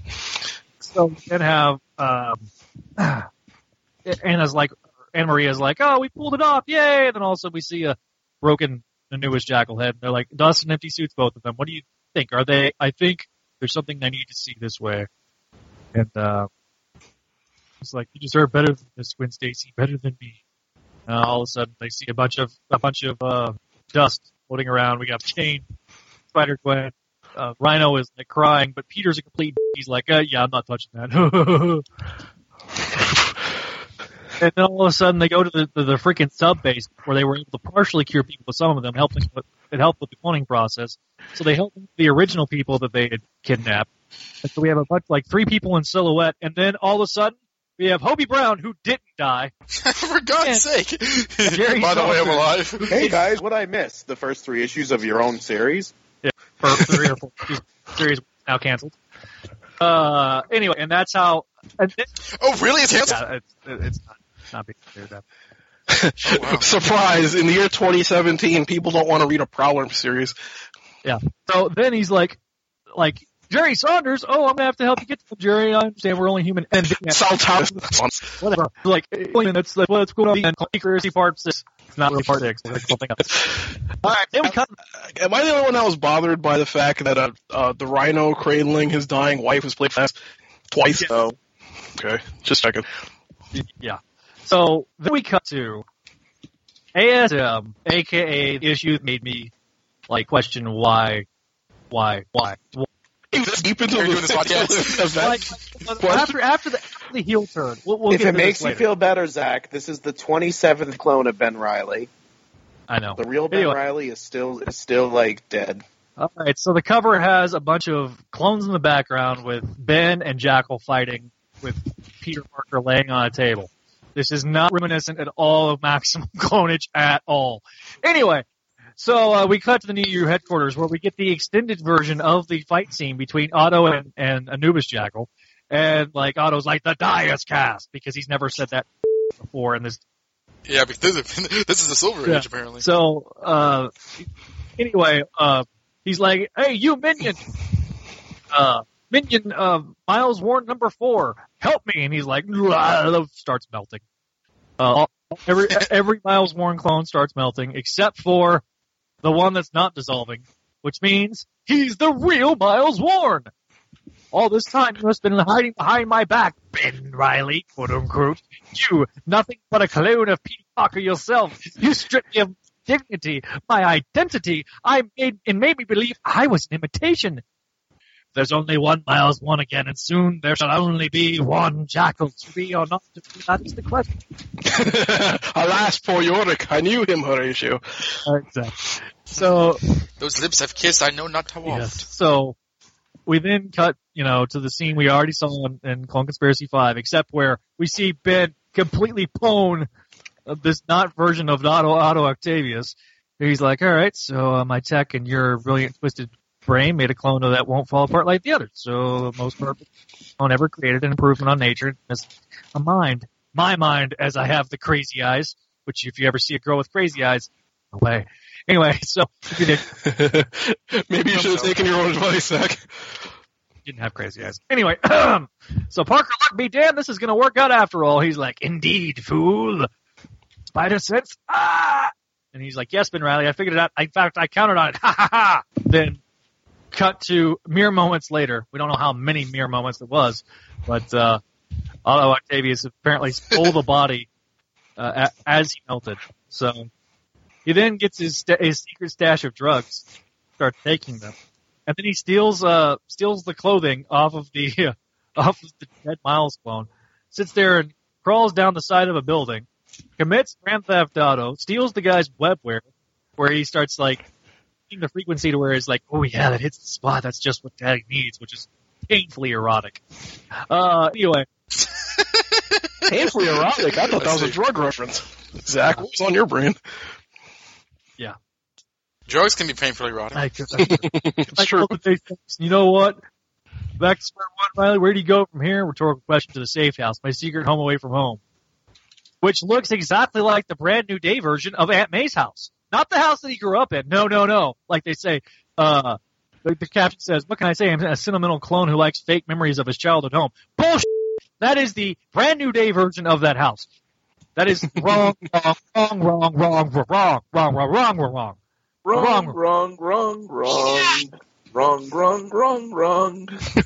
is important to know. All right. And he like flips open the light and he's like, "Hello, Jackal, it's me, the Jackal." Hello, Jackal, it's me, the Jackal. Yeah, exactly. Yeah, so that's exactly that's word for word what this thing says. We've been reviewing this. Right, exactly. It sounds like Zach messed up, but he really didn't. He's like, I'm seeing double. 4 jackals. He's like, "Oh, hey, what do I smell? Gas. Benzene. I did it for you. Get it, benzene." Okay, first of all, benzene gas is completely odorless. This is bull. Anyway, so he lights a match and sets everything on fire. They have a momentary fight between the two of them. Where he's like, "This is all about me now, isn't it?" Ha ha ha. He's like, "Shut up, you stupid person." He's like, "I broke you. You couldn't care less that Peter Parker's out there somewhere. You came all this way to get to me. Take your best shot." Ha ha ha. And you know what I'm going to do now? I'm going to kill you. Because that's exactly what he does. Like, sets the building on fire, and then they're like, the firefighters show up, he's like, "Lives will never make it. Nighttime, I start making mine." The firefighter's like, "Hey, easy there. What you got some ambulance coming? Is there anyone in there?" He's like, "No, just bad memories." He's like, "Ah!" He's like, "Noisy bad memories." And they're like, "Okay, you're under arrest." Nope, he's not under arrest. Sit there and punches people out, and then he starts... You're under arrest. Yeah. He's like, "None of it matters. Who I am or who I was doesn't matter. What am I going to be now?" Yes, it does matter! Shut up, Dan Slide! we don't know who you are. You're a man that looks like the world-famous Peter Parker, leaving the childhood home of Peter Parker. Who could he be? Exactly. And then he's like, and then we have a series of floating heads of guilt with Scarlet Spider, Ben Reilly versions of Scarlet Spider, the newest Jackal head, the Spider Ben head with with Ben Reilly circa Dan Jurgens issue 0, and then you have Lorenzo Lamas version of Peter Parker. Then you have Ben Reilly. Excuse me, of Ben Reilly. Then you have the 70s version of Peter Parker with the 70s version of Spider-Man. The end. Next, Clone Conspiracy Omega Part 1. Boy, that probably should have been in Clone Conspiracy 5. All right, so we're gonna split up Omega. I want to burn through this as fast as humanly possible because it doesn't matter. And I want to tear this thing into. All right, so Don, you're gonna handle the first story. Josh will handle the second, and then I'll handle the third. The third was like 2 pages. Omega, because everyone's favorite issue from the Clone Saga. Rhino is crying because he's dead for like the second time. Spider-Man says, "I'm sorry," even though he's probably not. And him, Anna Maria Marconi, Kane, Battle Damage Kane, and Spider-Gwen are kind of walking through Ben's lab when the new medical clients come out of these tubes, and some are like still terminal, some are not, including this guy named Jerry. I'm kind of iffy with this. I don't know reading those issues with ASM, but anyway, he honestly has like days left to live. So Spider-Man uses his web-weird wife, and she blames Peter, not knowing that Peter is right next to her. And so we do the whole it's all my fault thing. And Anne Marie is like, "It's not your fault." Spider-Man says, "Well, Kane knew this was going to happen." Orderly as well. The world's not overrun by carrion zombies, which I'm kind of confused by, but I don't care. At that point, S.H.I.E.L.D. shows up and working with Max Modell to kind of clear the area. And Kane and Peter get into an argument, and Kane's like, "Why are you acting like this story is over? We need to find Riley right now." And that's basically where he plans to go. Peter's like, "Whatever, I don't care. You do what you want to do." And so he bids, and Kane bids Spider-Gwen farewell because they've been like a double dynamic duo with this entire story. Rhino goes crazy and is still mourning his wife Oksana from way back from Brand New Day. Spider-Man, kind of fights him, but not trying to subdue him. He's not trying to hurt him. So he's trying to say, "Calm down. We just have to kind of move on and live, and that's how we deal through loss." Meanwhile, the freaking Lizard has his family, and I just read this like 45 minutes ago. Freaking Lizard turned his wife and son lizard families, like Kirk Langstrom did at one point with his family, and not only are they a lizard family, but they're acting as though it's like a nice happy family, like with Martha wearing an apron and his son wearing shorts or whatever. It's stupidly disturbing. You forgot to mention they're also like lizard level intelligent lizards, because his son is eating a plate and his wife is pouring the drink all over the table instead of in the glass. It's not even good. They're not even good lizards. Thank you. This is always what I wanted from these characters ever since I read Amazing Spider-Man issue 6. This is the Peter David and Mark Bagley story. How could it go wrong? One of my favorite writers, one of my favorite artists. Well, we start with Rita. Her last name is Clarkson, right? She's at a bar because after you get involved in all these science shenanigans with melting people in the underworld and zombies, what else can you do but drink your troubles away? When all of a sudden she sees Ben Reilly, she's like, Jackal, but you're dead. And he says, actually, I'm not. And then he gives some, flashback exposition, which was covered in that recap that was done earlier. And he's like, anyway, I'm here because I need money. And apparently, my years, when I was a hobo riding around on my motorcycle with John Romita Jr. artwork, I can't do that anymore because we're in a post, George W. Bush economy, and I need money to do that stuff now. And she says no. And then all of a sudden, two people come up to Rita to, beat her up. They're like, hey, you're that, woman who, was involved in all that New You stuff. That stuff, screw with our family. We're going to beat you up. And Ben said, actually, I'm going to beat you up, and I'm going to take your hoodie. And she's like, oh, Ben. She's like, wait, when I said I didn't have any money, here's some money. Actually, I knew you had the money. You did? Ha, ha, ha. Let's just say I have my ways. Are you saying that you told those people where to find me so that you can so that you can go in and save me and then get rewarded with the money that I wasn't going to give you in the first place? And then Ben points to his nose and she goes, ha! Said Carapple. I was hoping more than one person might get that reference. Yeah, actually, he tells her that he did exactly that, and she's like, oh, Ben, you're such a kidder. And he's like, yes, a kidder. Excuse me, I'm going to hit Broadway. Oh, you're going to New York? My dear, there's more than one Broadway. And I'm like, wait, there is? And then the issue ends. If you want to see more of Ben setting up women to get, beat up so he can save them and get their reward money, read Peter David and Mark Bagley's Scarlet Spider series. Oh, my God. Are we done now? There's another part. No, Spider-Man has to get a jump drive from Kingpin. Oh, wait. Yeah, now we're done. That's all I have. Who do we want to go first? Who has the least bit to say? Because I don't want to just take. I think everyone has a lot to say. Yeah, all right, Greg, we're gonna go first. We haven't really heard much from him, so let's have Greg go first on the phone. Yeah, in my mind it's been on other things today, but okay, I'll start with the one thing about the story that I liked. I actually liked the new Jackal's costume, the red suit, the Anubis mask. If this had been Miles Warren, even back in the 70s, he's cloning people, creating life, and death. It makes sense. It's a good look. They just put it on a horrible character. And I'm not calling Ben Reilly a horrible character. Ben Reilly's a great character. This is not Ben Reilly. No. I don't know who this is, but the Ben Reilly that I grew up reading in the 90s, he was just as heroic as Peter. This guy is Norman Osborn levels of evil. And I'm talking about Norman Osborn gathering of 5 final chapter levels of evil. Right, because he did try to genocide people at the end of this story. Yeah, he did. We joked about the face heel turn, but it was actually legitimate and true. Oh, he went heel and stayed heel. Yeah. And no hope of him going back to face. All right, Josh. All these wrestling references. I'm so lost. Josh, give us your thoughts. Well, hold on. So do you want to do any kind of grades or anything like that, or is Greg? Greg, give. Really? We're grading this. We're actually grading this. I mean, it's a foregone conclusion, but for the sake of completion, we should probably do it anyway. Of course, I give it a, there's some nice art in places, but sometimes a turd stinks so bad that no matter what you sprinkle on it, it's still a turd. F. All right. Josh, what's your grade, and give us your thoughts. This is an F. And it's not just an F because, negative Spider-Man fanboy, yeah, Peter and Mary Jane need to be married again. It's not like that. Exactly. Here's the deal.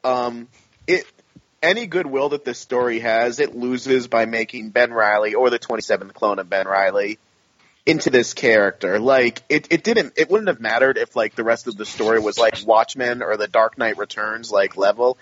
You don't take a character as beloved and respected as Ben Reilly and do this to him and his fans, and Don and I were talking earlier today, and we were like comparing it to Cassandra Cain and stuff. And I mean, this is not Ben Reilly, and that's the problem because you're not only insulting the character. There's people who this character means a lot to, and Slott has a history of like using characters who he's not emotionally invested in as crutches in his stories. And like one of the greatest examples I can ever think of is Ashley Kafka.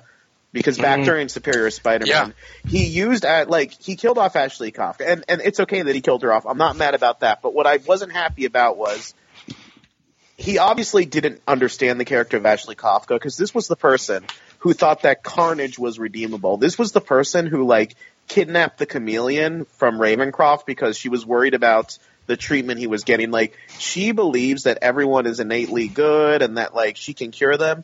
But Slott, who, you know, couldn't be bothered to, like, research her character, he has her saying, oh, Massacre is the worst person in the world. He has no soul, and oh boy, do I sure hate him. Which Ashley Kafka would never say that. But that's the thing. There's a history with Dan Slott doing stuff like that with characters that he doesn't understand. And it's weird because it's like he was trying the kind of play Ben close enough to the edge that he could be redeemed because he kept on saying, we're not the bad guys. But that just confused me because, like, if you're not the bad guys, then stop kidnapping people and working with, like, you know, the Jack-o'-lantern and Bart Hamilton and stuff like that. Like, but I still thought, okay, maybe in Dan Slott's head, Ben is not a bad guy. But then all of a sudden, he, like, it's like halfway through the story, during that moment where Ben's like, kill him, he decides to, like, get rid of that pretense. Like, very suddenly, to the point where I just wonder that Slott either changed his mind halfway through the story or editorial stepped in. Like, I don't know. But, like, that was weird. And what kind of evil editorial would step in and say make him a bad guy? I don't know. Like, I can only guess what, in the absence of any explanation, I don't know what happened. But, like, this is not Ben Reilly. And luckily, it's not Ben Reilly. It's the 27th clone of Ben Reilly. Which was another thing about the story that, like, bothered me is, like, they kept on saying, we're not clones, we're not clones. And I'm like, but they are clones. And then he'd say, oh, but they're better than clones. They have all their memories. And it's like, okay, so did Ben in ASM 149. That's why he and Peter, like, they both woke up and say, oh, my head, I feel like I've been stung by a hornet. Oh, my head, I feel like I just been stung by a hornet. Hey, who are you and where's Ned Leeds? Hey, who are you? You know, it's... And which is why they eventually addressed that in that Gwen Stacy issue, which that was one interesting thing because you have Peter but Gwen, you know, like kind of debate upon the existence of clones. He's like, look, I'm not saying that you don't have a soul and that you don't exist because you're a clone. I'm just saying you're a clone. And she's like, no, I have all my memories. And Peter's like, okay, but so does Kane. Kane's not me. And she's like, well, that's different. So I'm glad that issue finally brought up that storyline, but it was just weird that they spent like the first half of this saying that these people weren't clones and then they're not bad guys, but for some reason they're teaming up with all these bad guys and then Ben doubling down. But again, had Ben not... Go ahead. It's even in the title, Clone Conspiracy. Yeah. Now, I was enjoying parts of this, and there was parts of it I was looking forward to, but again... this is an instant F for what they did to Ben Reilly. Like, that is, like, big enough to, like, bring the grade down. And I don't care if he got electrocuted and killed 27 times or it drove him insane. You don't do that to Ben Reilly. You know, you don't make Ben Reilly into someone who tries to commit genocide. You know, save that for Spider-Side or something. And actually, at one point, I thought that, like, there would be a last-minute reveal that, like, this proto-clone was going to be, like, a different Ben Reilly, and he wasn't going to be evil, and that's who the Scarlet Spider series was going to be about. Because they kept on referencing this, like, you know, proto-clone, but then that didn't happen. And I think Don or Zach was actually asked me, like, so what did you think of, you know, the issue with, and I said to him, well, there goes any thought I had of, like, this being reversed. All right. So now we go to Gerard. I'm gonna close it out with Don before I give my thoughts. Oh, I'm looking forward to this. Gerard, take it away. Oh boy. Okay, I'm gonna try to be as sedate as possible because I know I can go overboard, and also I'm kind of tired. All right. All right. Remember when Spider-Verse came out, Zach? Yes. And you and I had quite a conversation about Spider-Girl's involvement. I mean the actual, Mayday Spider-Girl. And remember, was she Spider-Woman at that point? No, that's a story that turned her into Spider-Woman by the end. So, remember, Zach, the thing that I kept bringing up, that kept being brought up to me, that I kept countering, was people saying, "Well, at least you're getting her. You should be happy because she hasn't been in comics for like 5 years. You should be happy she's there." And my counter to that was always that I would rather she not appear than to appear and be done this badly.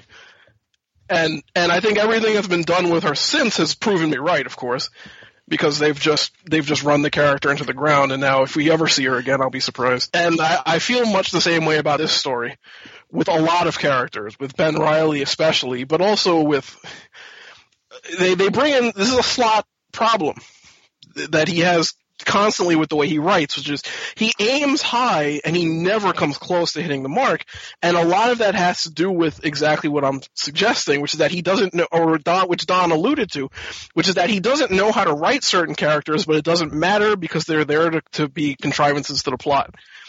And if you're fans of those characters, you leave his stories feeling like you feel dirty, like you felt wronged by what he did to your favorite characters.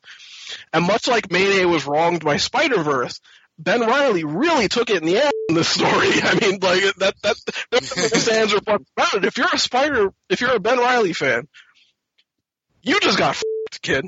Like, and Ben Reilly will never, like, going forward, I have no interest in reading his stories because this unlikable douchebag, this like super villain that we got in this story is not Ben Reilly.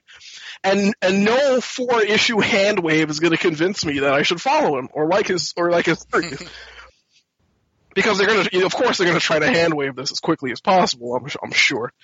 But we'll get to that when we get to that. And God damn, Zach, if you make us cover that series on this podcast, I'm not doing it, period. But anyway, let me get you are covering the series because it's a Ben Reilly series. We got to cover it. Zach, you can go f*** yourself. I'm not going to read a page of that. I'm serious. I'll give a couple of positive things, believe it or not. Okay. Caveat. If we say, hey, this is actually good, will you consider it? Why don't you wait until the issues go by before you immediately to it? Yeah. I was going to wait till the first arc to cover it on the show. Kind of like how we did this. So. Okay. But anyway, I'm going to actually give a couple of positive things. Yeah. I liked Jim Cheung's artwork in this. Yeah. Yes. He's been a good artist for a very long time, since like, oh god, what was he in, like, when he did that Maverick series in the 90s? Young Avengers? Yeah, like he's always been that I've not read. He's always been a good artist. Although he's horribly wasted doing this nonsense, but yeah. And this is so bloated with characters that you can almost not tell what's happening at times. But he tries his best. He tries. He gives it like a superstar performance in this, and I think he needs to be commended for that. I'll also want to give a shout out to the guy that did the Clone Conspiracy Omega issue. At first, I thought it was actually Jim Cheung doing it. Yeah, me too. I was like, wait, who was this artist? Corey T. Smith. I got to give that guy props because his style looks very similar to. And it's still Jim good. Cheung. It's not. It's not a bad thing. He did a very good job. I wouldn't mind seeing him do more work. Yeah, sure. Even Stuart Immonen's art, who is very hot and cold with me, on the last 4 pages, was actually good. There was consistent. Is he going to be the new artist on Amazing? Is that why he did the? Yes, he's going to do the Osborn identity story. Okay, I figured that's why they had gotten an artist of his caliber to do that last couple of minutes, because otherwise that was a waste. But okay, yeah, that's to set up the next story. Okay, and I have I mentioned the Burke and Hare thing, which I actually thought was clever. Yeah. Even though that's a reference that'll go over almost everyone's head. And I gotta say, I actually kind of liked the Francine the Electro character. Mainly because she reminded me of Aftershock, who, for those who don't know, is an MC2 character from Spider-Girl's time. She's Aftershock is Electro's daughter. And they did a really nice father-daughter story at one point in Spider-Girl, dealing with the fact that she grew up without her dad because he was in jail. 81, I think. Yes, and then the two of them eventually coming together at the end to help her control her powers and stuff. Yeah, because they like their electric powers like they were hurting each other. They couldn't physically touch each other until finally got sync. It was very, very well done by DeFalco and friends and Buscema. Yep, one of my favorite Spider-Girl one-off stories. Really, really well done. And you had that great scene where Spider-Man walks into the Avengers mansion, and they all come together like, "Wow, Spider-Man is here!" And that's one of the first times that Spider-Girl realizes like what a huge influence her dad was on other people. Yeah. But you see, I'm talking about much better stories. I shouldn't be doing that. But anyway. They mentioned Friends, and before that, the Night I Died was beautiful to look at least. Yeah. I should have mentioned that when I mentioned Jim Chung. Just in general, I think Giuseppe Camuncoli did a lot of really good work. Yeah. He's gotten a lot better since he got his artwork has been consistently the star of this volume because he took over as the main artist with this volume 4. Oh, really? Good. But he, I will say this, he does not do talking head scenes well. No. But that's a general weakness, I think, of a lot of artists. Where if you're not drawing action, sometimes you can get bored. And I can imagine with a writer as poor as Slott, if you're constantly having to draw scenes of people just spitting horrible dialogue at each other, I wouldn't put a lot of effort. The sad thing is the dialogue in the ASM issues is better, but that's because it's not Slott's dialogue; it's Christos Gage trying to do Slott. Yeah. By the way, Christos Gage, that poor bastard, how often does he get stuck having to do every single event? I remember when I was on Crawlspace and we reviewed his stuff, we always gave his stuff pretty solid reviews, but when Slott did something, there was always something that we didn't like. And that goes the same, I'll talk about it later, that goes the same for the story here. This goes all the way back to, oh god, what book was it, that Avengers book that, it was Avengers Academy? Yes. I think so, yeah, that Slott did, but it was mostly Gage doing oh my god, this poor guy, we need to crowbar him away from Slott as quickly as possible. He's wasting time. Yeah, he needs to get his own series. Yeah. Anyway, I'm sorry, I'm taking way too long. I have a million notes here, so let me try to run through most of these as quick as I can. Okay, of course, I kind of hit the big one already, but the Ben turning heel is just atrocious.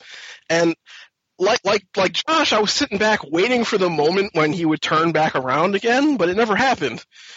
And just when you couple that with how just downbeat and morbid this whole fucking story was, it just leaves you feeling sick afterwards. You know what I mean? Where it's just like, they tried to go for, and this really pissed me off. At the end, they tried to go for that upbeat, happy ending at the end of issue 5. Did you catch that?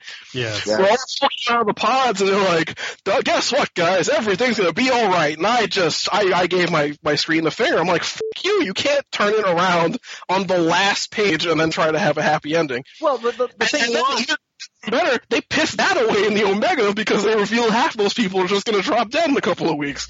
Yeah, exactly. So they didn't even commit to their own false happy ending, which is just the worst writing. I mean, that's weapons grade levels of writing right there. Terrible. Yeah. One other positive. I did kind of like the Rhino subplot in the Omega issue, but it was small. See, this is a story that needed something positive in it. Yeah. So I'll take that. Although I mentioned this in Zach's recap, what the fuck was going on with Rhino's wife dying in his arms, and they're playing it for laughs? That was terrible. It was insulting. How did that scene play again? There were two different scenes. One was when Spider-Man was taking Gwen to go to the lab when they so they can get to the ending, and he's swinging by. He's like, "I need someone to help me," and he looks down at Rhino, who's oh yeah. He goes, "I'll stay away from that one." And then you have another one at the ending where right. Good night, everybody. Yeah, after they found the Anubis helmet broken and all that shit, when they look over and they say, and he does the same thing again where he's like, "I'm going to stay away from Rhino right now." And I'm sitting there thinking, Yeah. Peter doesn't talk like that. For God's sake. As somebody who's literally watched 3 members of my family wither away and die, Dan Slott, that's not f***ing funny, okay? I'm serious. Like that is f***ing insulting, garbage level bullshit writing. And No, I'm going to stop what I was going to say there, because that was going to get ugly. A lot of action, but you can barely tell what's happening because there's just too many characters, none of whom are in character half the time. Yep. The Gwen Stacy in this is the fucking Spider-Man Blue Gwen Stacy that never existed. This is yeah. Oh yeah. No one's gonna write like Stanley Gwen Stacy anymore because like she's a worthless character. When that scene that Josh actually liked, where Gwen is like, "I'm gonna stand up to these guys." I'm sitting there. Remember that time she cried because she thought Peter snuffed her dad? Like, yeah, that Gwen Stacy is not gonna stand up to supervillains. Like, you know what I mean? Like, no.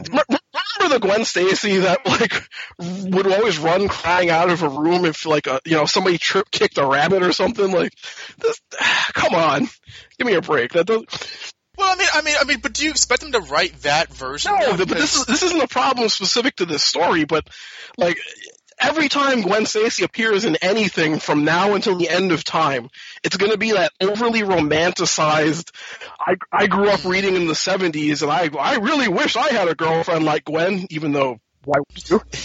Why would, yeah, exactly. Yeah, that's the girlfriend exactly you want is Mary Jane in the 70s. Well, and even then, you probably... The girlfriend I wanted was Black Cat. I had to leave Tumblr after posting a quote from Jerry Conway where you basically said that where he pointed out that, one of the reasons why Gwen was easy to kill off was because she was an ultimately superfluous character, given that basically there was a better version of Spider-Man's girlfriend in the book already, and it was Mary Jane.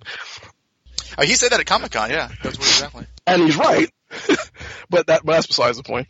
Hold on, let me see. What else do I got in these notes? I got a couple of minor things that are just BS, but I gotta throw them out there just for the yucks.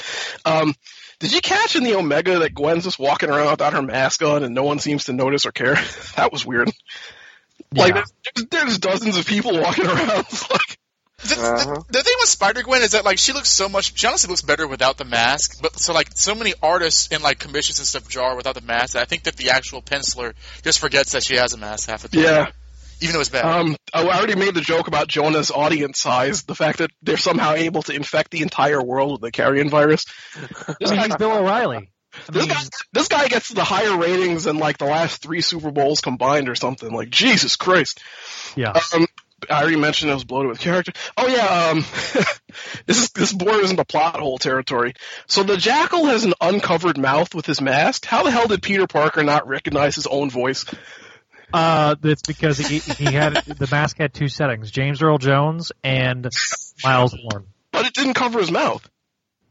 I know. That's a very good point. That's the in-story reason. But that doesn't make sense. And on top of that, he thought it was Miles Warren. So you're telling me Ben can throw his voice to sound like Miles Warren? That there was some piece of equipment in the mask. Oh, I got it. Was he doing a ventriloquist thing where his lips were moving and one of the Miles Warren clones was standing behind him saying the words? No, what it was is he bought one of those old Power Rangers masks from the 90s and would change your voice a little bit. And oh no! It's moving time. Thanks, Jason. You know when Josh was recapping that Peter David story, he mentioned Rita. I totally thought he was going to go for the Power Rangers joke, but he didn't. I'm surprised. Yeah. Okay. Anyway, last point that I guess I got to make here, which is just like an overall wrap it up kind of thing. This is just the Dan Slottiest story, isn't it? Where like. People dying. You better believe millions of people dying. Continuity porn, which is inaccurate and violates continuity. Characters talking or behaving like they've never done before. Status quo that just makes you want to vomit. Like this is all. It has all the check marks of like horrible Dan Slott. Right? And there's a reason why we all hate this guy. Okay, I won't speak for everybody else. There's a reason I hate this guy. And a lot of people just think like, what do you have against it? What I have against him is that he's horrible at his job, and he gets to keep his job. Like, you know what I mean? Yeah. If I was like a fucking if I worked in like a lab or some shit, and I was constantly ruining all of my experiments, I would get fired after a year. This guy's been writing Spider-Man for almost a decade at this point. How is he still this bad at it? I don't understand. I think that's the book doesn't even sell that well anymore. His master plan to taint the character so badly that nobody else wants to write him. So ultimate job security. You know what? You joke about that, but would you want to write this book after he leaves? Yes. I'll save it. But they won't let you. Oh, well, okay. Caveat: if they let you just undo everything, then sure. Like if you get the JMS deal, where you get to come in and just pretend all the previous shit didn't happen, then yeah. I don't care who I have to sleep with. I'll do it. I'll do whatever I can to save this character. You make that joke, but somebody has to save poor Spider-Man because. I've been reading this book for years, and every time Zach forces me to read one of these stupid current stories, I'm reminded of why I quit. You know what I mean? Like, I know that I often say that this book is terrible, and et cetera, but I really have to stress here that this has been close to 10 years now, where for most of that, it's just been a polluted wasteland where you can't even read this garbage anymore without feeling sick and awful and wondering what the hell happened to the characters you grew up loving. Mm-hmm. We're officially 9 months away from it being 10 years. I pity the poor fucker who picks up that Ben Reilly Scarlet Spider book and thinks that they're getting the Ben Reilly that they grew up reading. Holy. Can you imagine somebody who didn't read Clone Conspiracy picking that book up? And then they see this genocidal maniac as the villain I can't imagine. But anyway, I've rambled far longer than I probably should have. I think it kind of goes without saying this is getting an F. This may be, because we're all giving this an F, I assume. The more interesting question is this the worst story we've covered on this podcast? It's close. It may be. It's certainly up there. Let me talk before let's table that to the end, I suppose. That's a big question to throw out there. Yeah. So, Don. All right. Don, it is all yours. You're going to be the next to last. All right, okay. I have a lot to say. And it's kind of more of a broad point, but like this story sucks. And the first halfway through, I was, I don't like Dan Slott's writing. But I was like, okay, I didn't consistently hate him from start to finish. Like I think overall I enjoyed Superior Spider-Man. I don't like saying that he is a bad writer because there's issues I've come away with saying that was well written and I enjoyed it. So to me, it's hard for me to verbalize overall he's a bad writer because I feel that like to be a bad writer you just like have to have like 0 out of 0 batting average. But the thing is, he is possibly the laziest writer I've ever seen in my life, and that's really what makes him awful, because he does this where like I guess he's just so in love with the Stan Lee run that he just doesn't give a shit about like anything else, because he constantly brings in these characters from like the 90s or whatever and references. See, I know these characters too. I bet you forgot about these characters, but I didn't. But he just craps all over them for the needs of his story. And I understand from a writing standpoint, you can't love everything or even have read everything. And I get that, you're not supposed to just be wed to the reader's whims when you're writing your own story. But I don't get the conviction from this story that I did legitimately sense from Superior Spider-Man. With Superior Spider-Man, I legitimately got the sense that he thought it was a neat idea and really wanted to explore it. And whether he liked it or not, I honestly feel that he tried his best to make that an iconic Spider-Man story. This one just comes off as there's so much contempt for Ben Reilly as a character, just by consequence of how he's in the story. Whether Dan Slott dislikes him or not, I just feel dissed reading this book, and I don't know what I did to deserve this, because it's like I got into Spider-Man reading Ben Reilly. No matter what Marvel, like the fatheads at Marvel like to think about, Ben Reilly himself is a beloved character. And you know why I know this? Because during Spider-Verse, they all but illustrated Ben Reilly pornography into those miniseries. Because if you remember, that miniseries with him and Spider-Girl and I forget the third character, he was like deified. And I thought that he got a really nice tribute in the story. Yeah. Of course, Dan Slott didn't write that. So what the f*** is up with this story where it's like, here's my thing. It's not even that part of it is he's a bad guy, but it's so lazily explained. Mm-hmm. And I felt sick to my stomach reading that issue where he like died over and over again. Like, why are you doing this? I'm like, there's no way I can read this and not feel that like it's just a writer showing how much they don't like a character. Because Ben's convictions aren't. You don't buy that he really cares about what he's doing in the story. You don't get to say, no, Peter, please, I really, really, really want you to be on my side. I think this is the right thing to do. Because he's joking half the time. there's no emotional scenes. There's no sense like, you know, I mean, because I maintain that like with this story idea, Spider-Man should have collapsed and started sobbing at the image of all of his dead people just surrounding him. This is not supposed to be a fun, light, happy story. This is a very, very, like as Gerard said with his own personal, his personal experiences. This is a very serious thing, resurrecting dead characters. And I'm not saying this should have been like the darkest story ever, but if you're going to do this, you got to nut up and go, you know, grab the bull by the horns.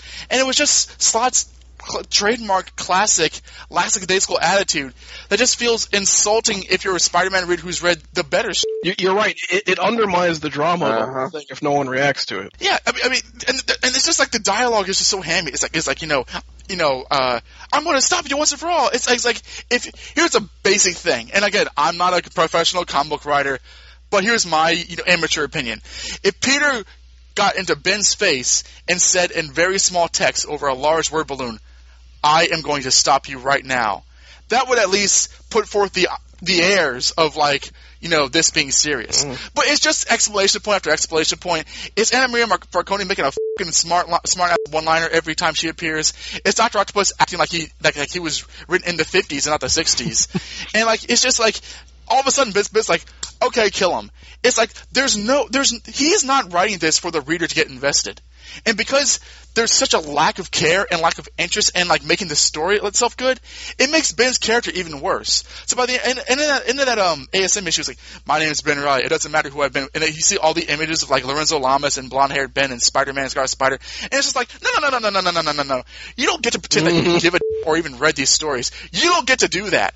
And I'm not saying this from a butthurt Ben Riley fanboy. I'm saying this as a person who wants to be a writer. You do not get to do that on a craft level. Because, and again,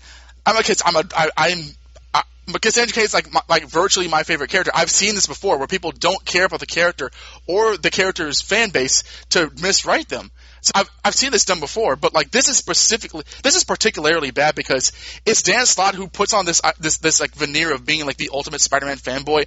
I know everything. I reference everything. I love Spider-Man so much. So when he does this, where he clearly doesn't care about some things, it gives across the idea that you shouldn't care that much either. And when you do, that really sucks. Surprise F.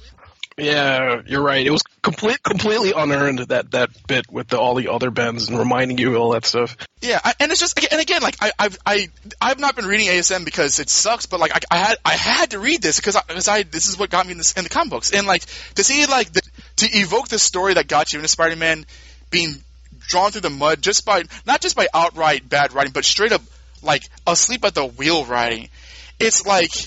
And by the way, you know, I've gotten Twitter recently. I see Dan Slott on Twitter. He's hardly been big in the story. He doesn't talk about, oh, this is so exciting, or oh, this is so great. He's just been complaining about Trump the entire time.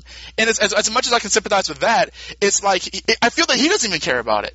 You know, he'd rather be writing like Doctor Who Silver Surfer. So it's like, what is the point? When will you get off this title? The solicits or anything to go by. Yeah, I mean, he's still got this Parker Industries, follow Parker Industries, Norman Osborn. There's still a few subplots. We all thought that the subplot with Doc Ock was going to get resolved. That this story was his way of bringing back. I'm tired of Doc Ock by now. I'm sick of his you know, old school. I mean, it was cute for like 3 years ago, but like seriously, like why is Dr. Octopus like constantly the Deuteronicus of the story? And by the way, kick off Anna Maria too. She's been annoying. We're getting Superior Spider-Man back. Yay! Yeah, but it's Dr. Octopus is my favorite Spider-Man villain. If I never see him again, I'll be happy. He should have stayed dead in the 90s. Yeah. Honestly, he should stay dead after the end of Superior because it wasn't a bad showing for him. But now it's like, why is he a villain again? He was supposed to be a hero before then. Why is he evil? Because he died on through his own fault and like came back and blamed Spider-Man and talks like he did in like 1967. I mean this just doesn't make any sense. There's a classic maxim in writing, which is that status quo is God. And that's basically what it comes down to. Every character will always circle around back to their most popular status quo. I mean, but if that's such a truism, you would have thought that like Marvel would have tried to buck the trend a little bit. I mean, I know that they're banking on nostalgia. I mean, Marvel, all of Marvel's banking on nostalgia. But I mean, again, I'm repeating myself to have the listeners understand. It really shows a contempt for the audience when you don't try hard enough to make this convincing. I mean, this is cynically written. I mean, it's not like it's a bad idea, or it's not just because they're disrespecting or they made Ben evil. If they made Ben evil and sold it, I wouldn't have cared. But they made Ben evil like without even like looking at what it was like. They turned their head when they were typing in the computer and weren't even seeing what they were typing. Can I make a comparison here that might illustrate your point? It's the difference between the comics version of Civil War and the movie version of Civil War insofar as Iron Man's character. Where in the comics he was poorly motivated and it just made him seem evil that he was pushing these fascist ideas on people. Whereas in the movie they gave him a legitimate reason to be acting the way that he was, and they ramped down the level of fascism. So at the very least, whether you agreed with him or not, you could actually commiserate and understand Iron Man's point of view. Yeah, and you couldn't do that in the comics. And I felt, at the beginning of this story, or not the beginning, it's sort of the middle where he pulls the helmet off and it's Ben Reilly under the Jackal mask. A better writer could have pulled off a version where his motivation was legitimate and he had a reason to act the way he did that we could understand, and the story would have hinged completely if they had done that correctly. Where, like, you take somebody like a Peter David or a DeMatteis, or, you know, they did this brilliantly in the 90s and stuff, or if you had a character that could delve, or a writer that could delve more into the psychological aspects and actually have us understand what he was doing, the story could have worked. Yeah, because there's three problems with this. First of all, insanity as an explanation for someone's character is bad in lazy storytelling. Surprise. Two, Ben Reilly, I'm sorry, but like, he would never just like Uncle Ben. Like that's just insane. And even if he did, when we have to see him get to that point, it's like because the presumption is that, like, you know, he always wanted to do this. I don't remember Ben mentioning him besides like you know, him changing his costume and coming back to New York all that often. I mean, no. Because he mentioned Aunt May 10 times more often. Yeah, and it's just like, you know, enough trying to pull the heartstrings with the whole Uncle Ben thing. I mean, he's. I don't want to speak too much about, you know, like dealing with, you know, like family members who are no longer with us, but honestly, with like a serial storytelling, they've been through so much that like it's hard to really bring that out for the reader to have them feel that way again. Because Peter, he's literally been through 50 years of storytelling, and sure that hurt may still be there, but it's like for ideally, for lack of better, you know, for all intents and purposes, a version of Peter Parker to still want to bring him back after all he's been through, you can't just tell me that and expect me to buy it. And by the way, I don't know if you guys ever read the letters pages, but Nick Lowe, who's the editor, when they revealed Ben Reilly in like Clone Saga Conspiracy 3, he's like, yes, I've always been a Ben Reilly fan. He's my favorite character, and I love that he's brought back. I gotta see what he thinks about this, because he's got to be like on some serious drugs if he thinks that this is a respectable return for the character. And by the way, can we get into the redundancy of the whole bring back Uncle Ben idea? Because they brought Uncle Ben back at the end of Spider-Verse. Yeah, they did it there. They forgot all about that. And an ASM 500. That whole subplot, dude, was just. All right, so we've gotten Fs across the board. You're the last one, Zach. Well, actually, hold on. We actually haven't officially had Don say what he's given us. Oh, no, I stuck it in there. It's enough. Oh, okay. Just making sure. And now, Zach, you're Ben Reilly's biggest fan. Take it away. All right, so I'm going to be completely fair. And I'm going to be completely consistent. The first 4 or so issues I actually was giving high grades. 4 issues overall, or of Clone Conspiracy? Of issues 1 and 2 of Clone Conspiracy and the 2 issues of ASM. Okay. I liked those four issues. I gave the first issue an A. I really did. I was legitimately, I was coming in trying not to come in with any bias against Dan Slott. I was like, all right, I'm going to let him do it. And the first couple of issues, it felt like that the plot was driving the story, not the story driving the plot. Or excuse me, the characters driving the plot, not the plot driving the characters. And about issue 3 of Clone Conspiracy is where that all ended. So, Zach, I gotta hand it to you, man. You have much more optimism than I give you credit for if you hung in that long still believing in this story. But there's some obvious like the Kane stuff. Honestly, the most underused character in this entire story was Kane, because the first issue that they bring him in. Yeah, you're right. That's a good point.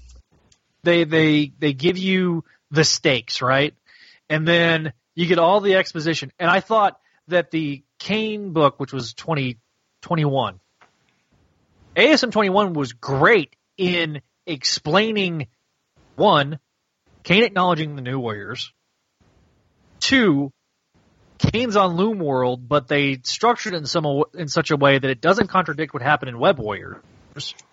So big ups on them. Three, taking that subplot from Spider-Verse of him punching his way out, that was well done. The Kane stuff I felt was well done. The Kane stuff in Omega I thought was well done, where he sits there and calls Peter out and be like, this is why I didn't tell you what was going on, because you have a blind spot for Ben Reilly, and I'm going to go after Ben Reilly. Knowing that Kane's going to be in the Ben Reilly book actually gives me some hope that there's going to be an interesting dynamic, because essentially you have a role reversal where Kane's the hero, Ben's the villain. Kane is hunting Ben. It's kind of an inverse of what we saw like with Lost Years. So I'm kind of interested to see how that dynamic's going to work. So it did a good job, Omega did, setting that up. I thought the Rhino subplot. Me too. I don't see it like, because here's the thing, that only seems like a setup because you know what's happening.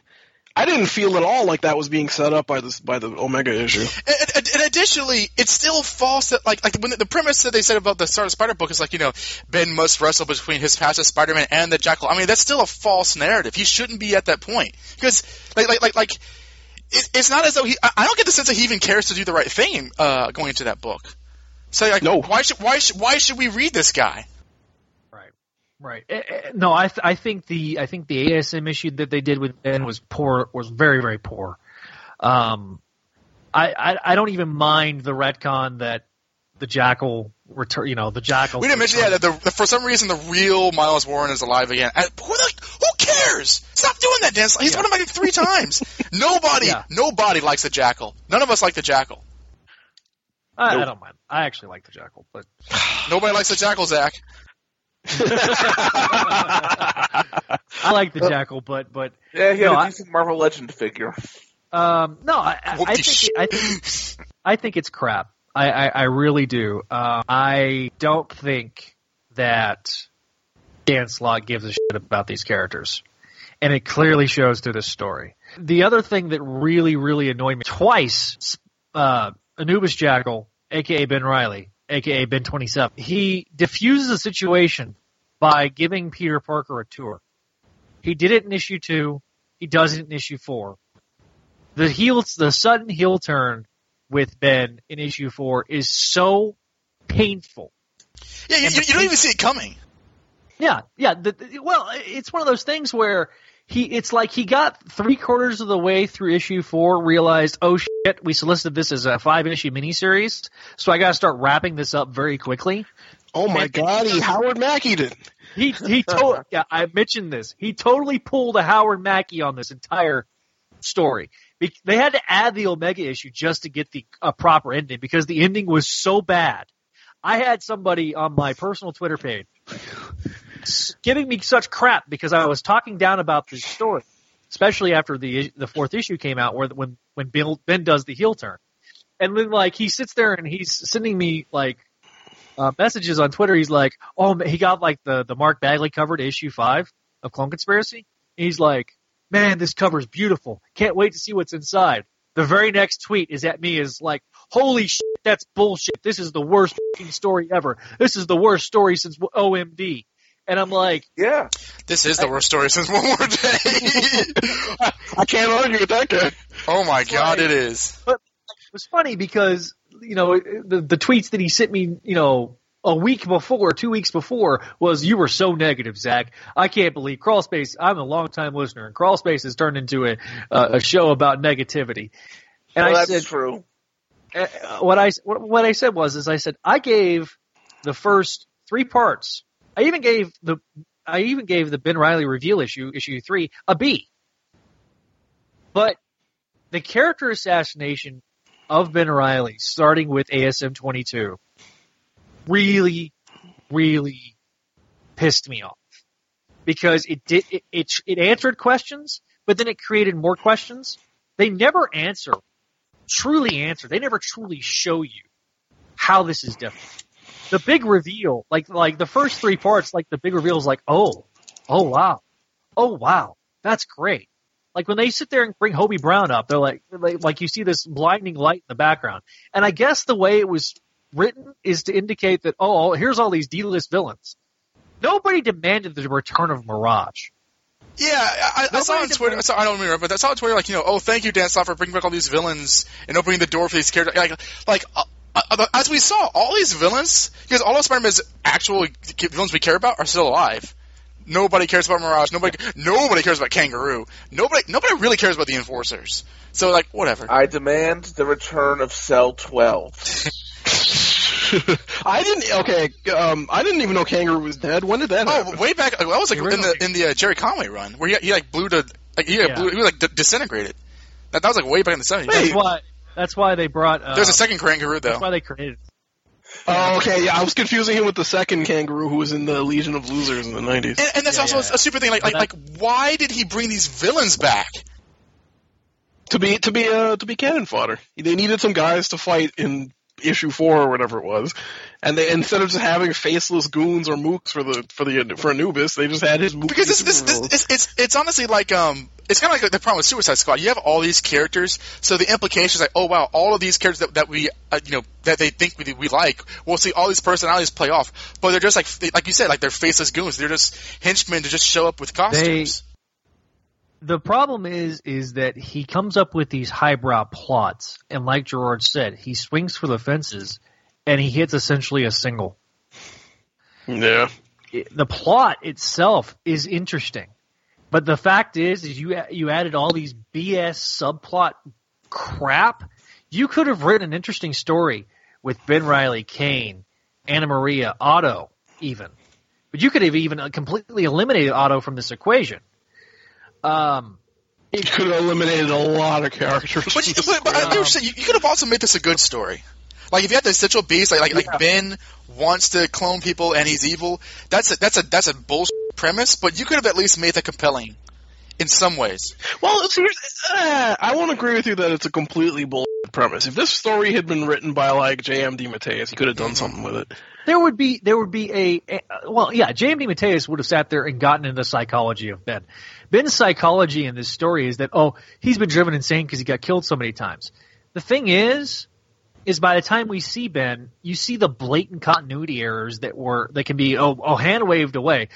I mean, I got really nitpicky when I talked about this on since we mentioned the show Crawl Space. I went through that entire splash page and said, okay, this is wrong, kind of like what Josh did. And I get what they were trying to do. They were trying to give people callbacks, but that doesn't make any sense. The fact that the 90s Jackal was a quote-unquote costume is bullshit. That's a continuity error. That's a blatant continuity error. And it's like that shouldn't matter. I mean, continuity errors, whatever, that happens all the time in comics. But this is a story that kind of actively relies on continuity, so it's being correct. It's also written by a guy that essentially brags about how good he is at this stuff, about continuity and invoking it in stories, which makes it look even worse. Yeah. Yeah, you can't. If you're going to do continuity, do it right. Because people like Josh, people like us, we're going to call you out on it, and then you're going to come at us and be like, well, you're the stupid. Well, yeah. No. Well, again, to make a comparison, Howard Mackey constantly fucked up the continuity of his stories, but his stories rarely relied on continuity to any significant extent. He would just screw up backstory things and where this character was last seen and stuff like that, but it almost never mattered. Right. Whereas this story is entirely continuity because it's bringing back characters who were dead and explaining all that stuff, and every step of the way is screwed up. And there's a whole critique thing because obviously it's very easy to critique Spider-Man. Sometimes with Abandon where it doesn't it's not that bad, but I mean I feel that tonight we've really explained why this doesn't work. And I feel honestly with this story, if you're just blindly enjoying it, either you've not read Ben Reilly so you're inclined not to care, or you're just going to like anything. Because I mean, on its own, even without the Ben Reilly love going on, there's serious problems with this story. Yeah. You can like things that even have significant flaws, as long as they're not like completely crippling, destroying on a story level flaws. Like, I get a lot of crap because I love Indiana Jones and the Kingdom of the Crystal Skull, but there's a lot of things in that movie I like. Yes, I can defend that movie because I like it. Which, by the way, I don't hate everything, people. Well, so I have no dog in that race, so I don't mind. But the point is, like, if you can try... I don't think that you can try to defend this story in a way that would make sense to me, because it fails on that... Like, it fails on a fundamental level. Yes, like, the building foundation is cracked. Don't put extra floors on it. Repair the foundation first. It's just too cynically written to like defend. Like what's there to defend about? Yeah, and I feel like that Peter David gets dealt a bad hand. He got dealt the worst hand in history. Yeah. This poor bastard got a 2, a 3, and a 9. What's he doing with that? Yeah. I feel bad for him because I feel like. But to be fair, he did take the job willingly.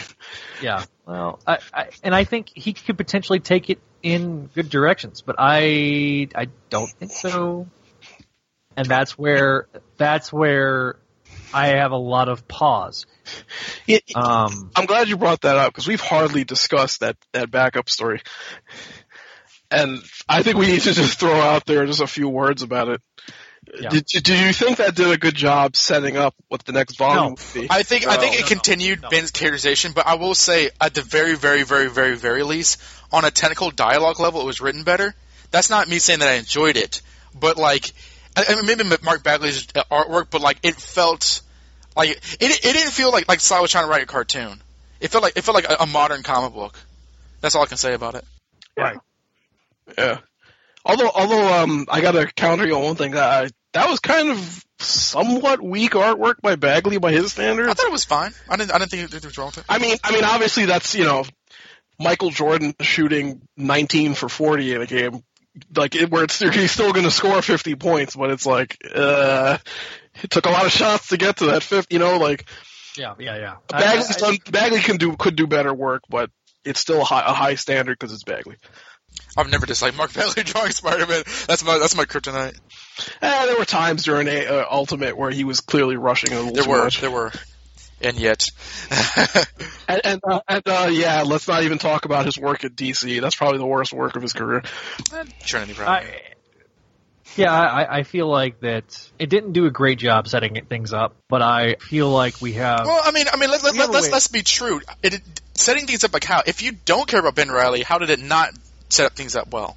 Exactly. No, but that's an honest question. I mean, like what about it is wrong on a fundamental level on that part? I can see what you're saying. Like, as far as a bridge between Clone Conspiracy and his new series, it didn't fumble anything. It's just a version of Ben Reilly. Sure, yeah, and I'm willing to admit that. But it did set up exactly what we were expecting by the time we got to the end of Clone Conspiracy.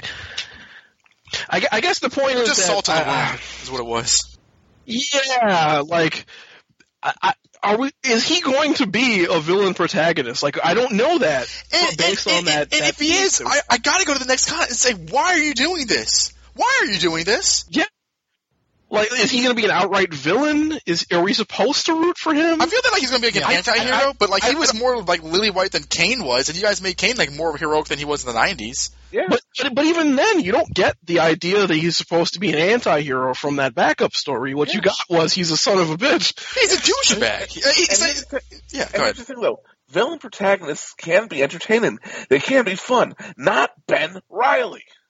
Yeah, and also, we're just making an assumption because they never gave us any of that. It will literally be like making like Dean Venture a bad guy and acting like it's no big deal. Yeah. Or turning Reed Richards into a villain. Oh, wait, they did that, didn't they? Those sons of bitch. Well, was that Ultimate, or like did they turn 616 into a villain? Ultimate. Isn't it both now? Because didn't they kind of go? Because they took the Fantastic Four off the table in the 616. No. Reed and Sue and the Future Foundation are like off playing God. But Reed, they're off taking it to Fox. Yeah, basically what this is. Yeah, but Ultimate Reed is actually a villain. All right. Well, not anymore. He's dead, just like everybody else. No, he was one of the few things that survived the Ultimate Universe. That's true. Yeah, he is. Why? Seriously, why? Because of some reasons. Yeah, because reasons. God, I hate when I see Reed Richards is like Don was arguing with Ben Reilly earlier. I love the Fantastic Four, and seeing the way they're just pissing on him gets me angry. But that's not this podcast. So we gotta do something here. We're like the loudest Ben Reilly Clone Saga fans, quote unquote. We gotta get somebody on the horn, somebody at Marvel, and say we just want to know why. You know, we don't. We can try not to yell at them. We can try not to call them stuff. We just want to know. What's the point? What's the value in turning a character into a villain that people love as a good guy? What's the value in that? Get people talking. Yeah, but as an ongoing though, I mean, okay. The idea is to get people talking, but I need to point out simply bringing Ben Reilly back for a series would have been enough to get people talking. Yeah, exactly. Yeah. I mean, granted, there's a lot of villains that become heroes over time. I don't mind the idea of a fallen hero becoming a villain, but this is just done so horribly. There was no logic to it. There was just, I mean, it was a big pileup, to quote our friend Kevin Cushing, ass. Prison ass, even. Prison ass. Bringing out an old classic. What was that? Appropriate. What was that? Here's a quote for you, and wrestling reference number 57 for this podcast. What did Eric Bischoff once say? Controversy creates cash. Yes. There you go. In fact, that was the name of his book. Yes. It literally is one of those things that I started being optimistic, and then all my optimism cratered the moment, and you can literally say it, the face heel turn in issue 4 that was just so abrupt and is like, oh, I've got to wrap this story up, literally. I'm snapping my fingers. That is why this story fails on a fundamental level. And that's why you can't get me to be as enthusiastic as I normally would be about a Ben Reilly Scarlet Spider series. I saw you on Twitter thanking Dan Slott for bringing him back. I saw that, but that was after the 3rd issue, not after the story was done. No, that was the 3rd issue. Yeah, no, I was on Twitter and I said thank you, Dan Slott, for bringing my favorite character back. But if only you knew. If I had known that we were going to get this, if you know they were going to be betrayed. This is there's the old chestnut betrayal. This is what this story is. It's a betrayal, and unfortunately, as good as the first 2 months of story were. Sorry, I'll never agree with that. I apologize. As good as as those first 2 months were, as good as the artwork was throughout, it can't save the poor storytelling. It collapses on its own weight. There's too much. The second half erases whatever good the first half had. Yeah, exactly. It just completely tears down the story, and as a result, I have to give this an F. Ding, ding, ding, ding, ding, clean sweep. Everyone gave it an F. We haven't had this clean of a sweep since Maximum Carnage. And the Razzie which is a spiritual successor. This story is a spiritual successor to Maximum Clonage. This is Dan Slott's version of Maximum Clonage. Oh, Zach, segue, because now we get back to the question I posed earlier. Yes. Is this the worst story we've covered on this podcast? I know that's a big question, and it's hard to. I'm specifically talking about. It can't be like a 223. Spec 223. I was going to say, I'm sure there are single issues that are worse. I was just going to say that, but in the grand scheme of maybe anything that was 2 or 3 parts or more, we'll limit it to that. Really, I mean, the candidates are Smoke and Mirrors and Players and Pawns, which I always. I really like Smoke and Mirrors, dude. that was before I was on the show. Then you've got Maximum Clonage. Mm-hmm. You've got the Scarlet Spider months. So Virtual Mortality. Scarlet Spider months were bad. They were really bad. Oh boy, that's a close one. Yeah. We gotta throw Spider-Verse in there. You got Spider-Verse. I like the tie-ins to Spider-Verse. I know what they did to me was awful. But personally, I thought the Ben Reilly miniseries was good. Yeah, the Scarlet Spider. But we also didn't cover that on the show. See, that's Big Al wants to cover that. If anybody else wants to cover that, we can do that too. But and the final candidate really is One More Day. Unfortunately, well, we didn't cover One More Day. This is just for this podcast. Just for this podcast, I have to say, there is the one shot that we episode 33, Donovan's Rage. Wasn't that bad. Well, I definitely. Well, again, we can't. The Unlimiteds are all awful. But they are also just one issue each. But I feel that those were written with better intentions than this was. Yeah, no, here's what I was about to say. I don't, and this is my first time really reading through it, so maybe this is coming off knee-jerk because it's still fresh in my mind, but it was written with more contempt and more cynicism than any of those other stories that you've mentioned. Yeah, I agree. You see, that's passion. Greg hit on my argument. I'm going to say Clone Conspiracy is the worst thing we've covered on the show because I'm going to give 3 reasons. One is sustained damage. Like this was months and months and months of Spider-Man solely, right? Like how long did this event last? 6? Started in October and ended like 3 months. I think. Well, maybe 4 months. No, Okay. it started in October and ended in really End of officially February. into February today, which is March 1st when we're recording this. Ash Wednesday. Yep. In the name of our Lord Jesus Christ. Whose name I feel like I've taken in vain like 50 times today. Yeah, mostly at me. No, I just feel like to wrap this, to kind of to wrap this thing up. I had 3 reasons, Zach. I only said 1. I'm going to say sustained damage. I think the Clone Saga had good intentions, like Greg said.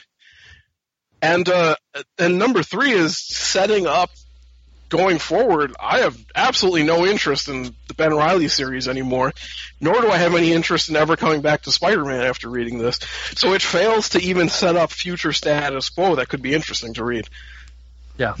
It fails on a fundamental level. And unfortunately, that's why we universally gave this an F. And so, guys, let's do some final thoughts. Oh my God, do we really need to? This is an F for all the reasons we said, and if you don't know what we think about now. Yeah, I can't stress enough. Anyone that's listening to this, if you haven't read the story, don't. Save your money. Don't ever.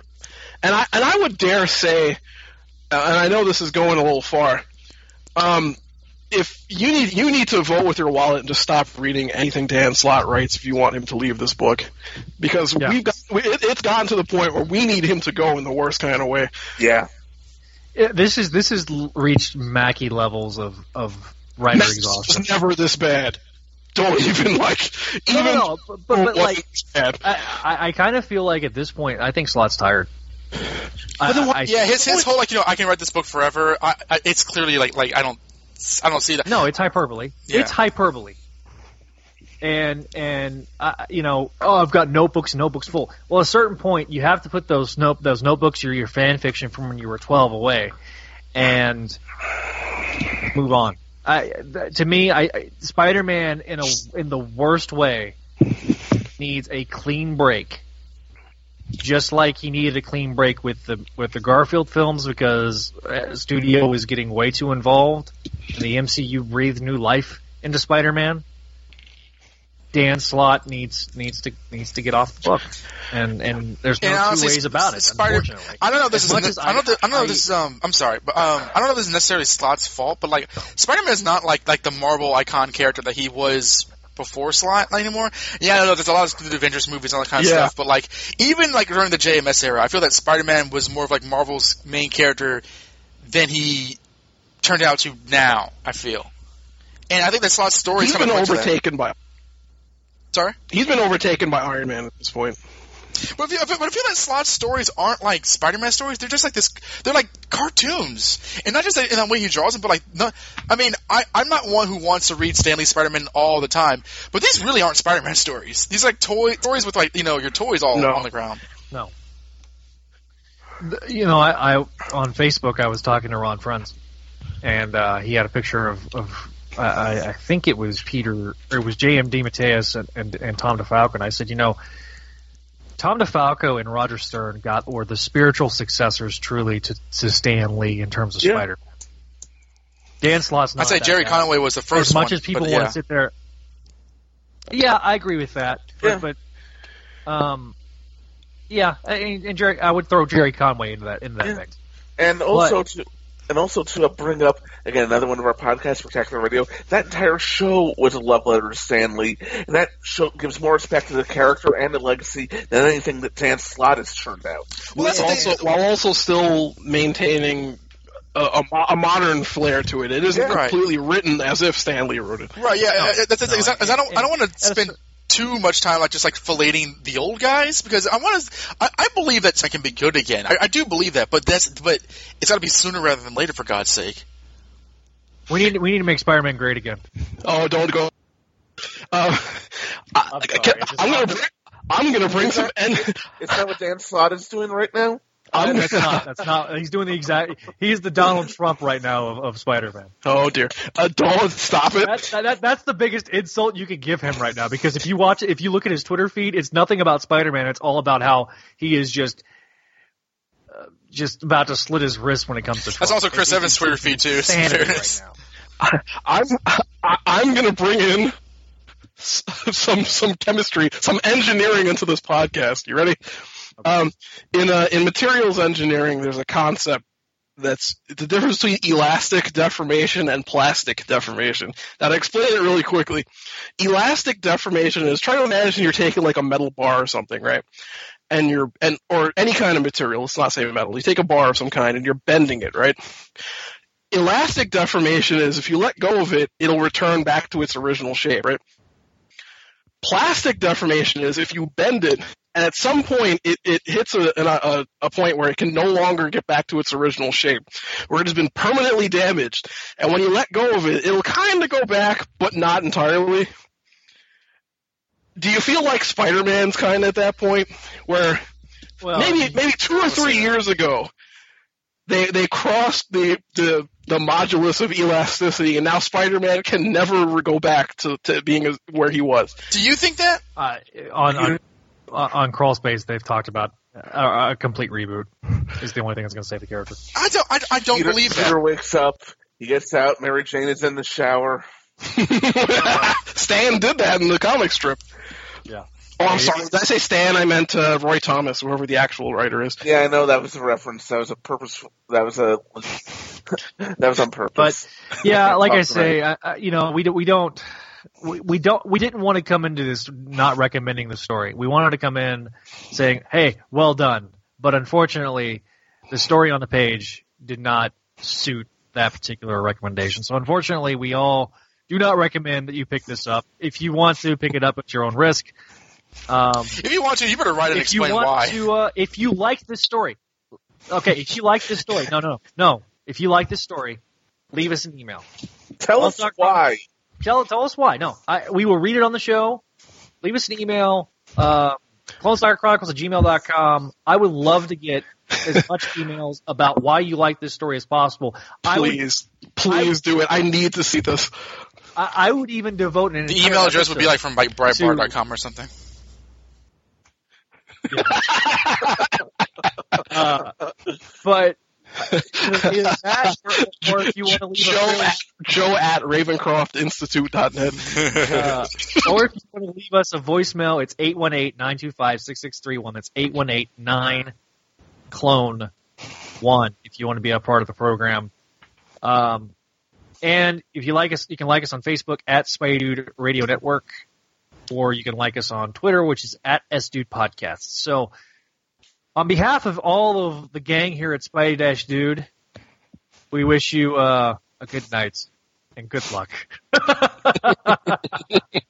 We'll see you next time here on Spidey-Dude.com when we're going to be covering, I think, Spidey Meets Daredevil. Is where we're going to be covering. Simpler times. Oh, you mean like Spider-Man 73 and 74 and those? Okay.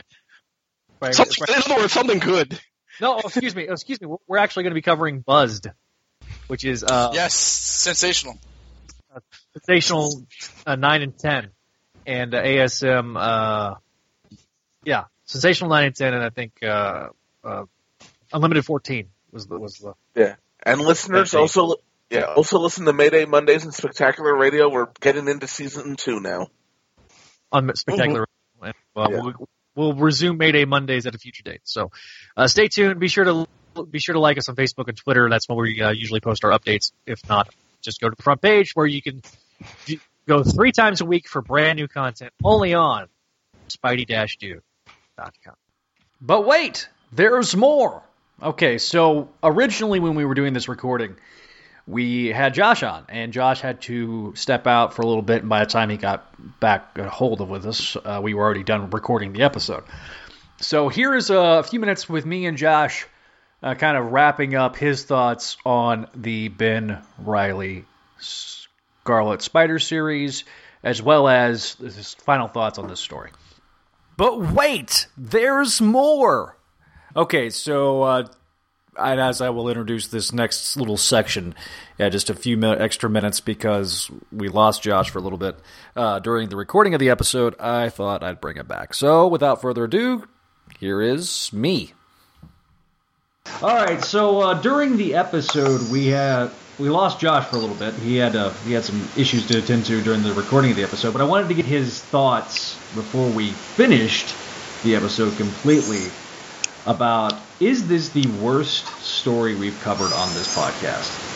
So, Josh, is it the worst story? And I thought about this in the amount of time since you posed this question to me, and it depends on what your criteria is. Like, is it the worst Spider-Man story that we've covered? No. But is it the worst Ben Reilly story that we've covered? Yes. Yeah, I agree with that. I agree. Because I feel like it depends on where your heart lies. If your heart lies with Ben Reilly, then yes, Ben Reilly committing mass genocide after being killed 27 times. That's a really bad thing. But if you're judging, what a bad story is from a Peter Parker standpoint, I stand by what I said on the show many, many years ago when we covered Trial of Peter Parker, that finding out that Peter Parker was an imposter for since the 1970s for, about 20 years or whatever, however long it was, finding out that, then having him throw his pregnant wife across a room, and then joining forces with the Jackal, which everybody leaves that part out. The fact that everybody, Ben Reilly's evil, he's the Jackal, he's committing genocide. It's but Peter joined forces with the Jackal, back in the 90s. And it wasn't he thought the Jackal's not so bad after all. He knew the guy was evil. So, from that standpoint, I think that's the worst story because, and I think it would have worked a little better even if they called back to that story. Said, Peter joined I even got Peter to join me one time, and Ben could have called him out on it. But it's Peter's mind was clouded. He was going through a bunch of shit. Right. Again, the execution of the story is, since it's so continuity dependent, you're you've got to. There's more that has to be done in the story. Right. Which I think is maybe why it fails on so many levels. Because on Crossface, I even said I liked the first 2 months of the story. One of the issues we really didn't cover was the Doc Ock issue, because really it was basically what's been happening with Doc Ock since, whatever. So it really wasn't relevant to the rest of the story. But I enjoyed that issue because it's slot writing Doc Ock, which is not necessarily a bad thing. So, But anyway, that is our episode. Next time, we're going to be covering Josh's all-time favorite issue, which is Unlimited 14. Because it's got his all-time favorite character in it, in terms of Betty Brant. We'll also be covering a sensational 9 and 10. We'll be wrapping up both those titles before Revelations, leaving us with literally one episode left until we of the 90s stuff until we get to Revelations. So we're very, very close towards the end of the 90s Clone Saga. If you want to leave us a voicemail, it's 818-925-6631. The email address is clonesagachronicles@gmail.com. Remember, if you like this story, please send us an email. We'll debate it on the show. And, of course, you can find us on Facebook and Twitter. So Facebook is at Spidey Dude Podcasts, or Spidey Radio Network, and the Twitter page is at SDudePodcast. Thanks again for jumping on here, Josh. Yeah, this is fun. Yeah, all right, man. So we'll see y'all next time. And naturally, things don't work out the way you think they're going to work out. So this is the actual tag for next episode. Actually, we're going to be covering Onslaught. Originally, this was going to be episode 63. Onslaught was going to come out first, but because I lost the edited episode, well, I have to re-edit it. So as a result of that, you get Onslaught next episode. And the following episode will be what we just mentioned. So we'll see you next time when we cover Onslaught here on Clone Saga Chronicles, the podcast powered by Spidey Dad.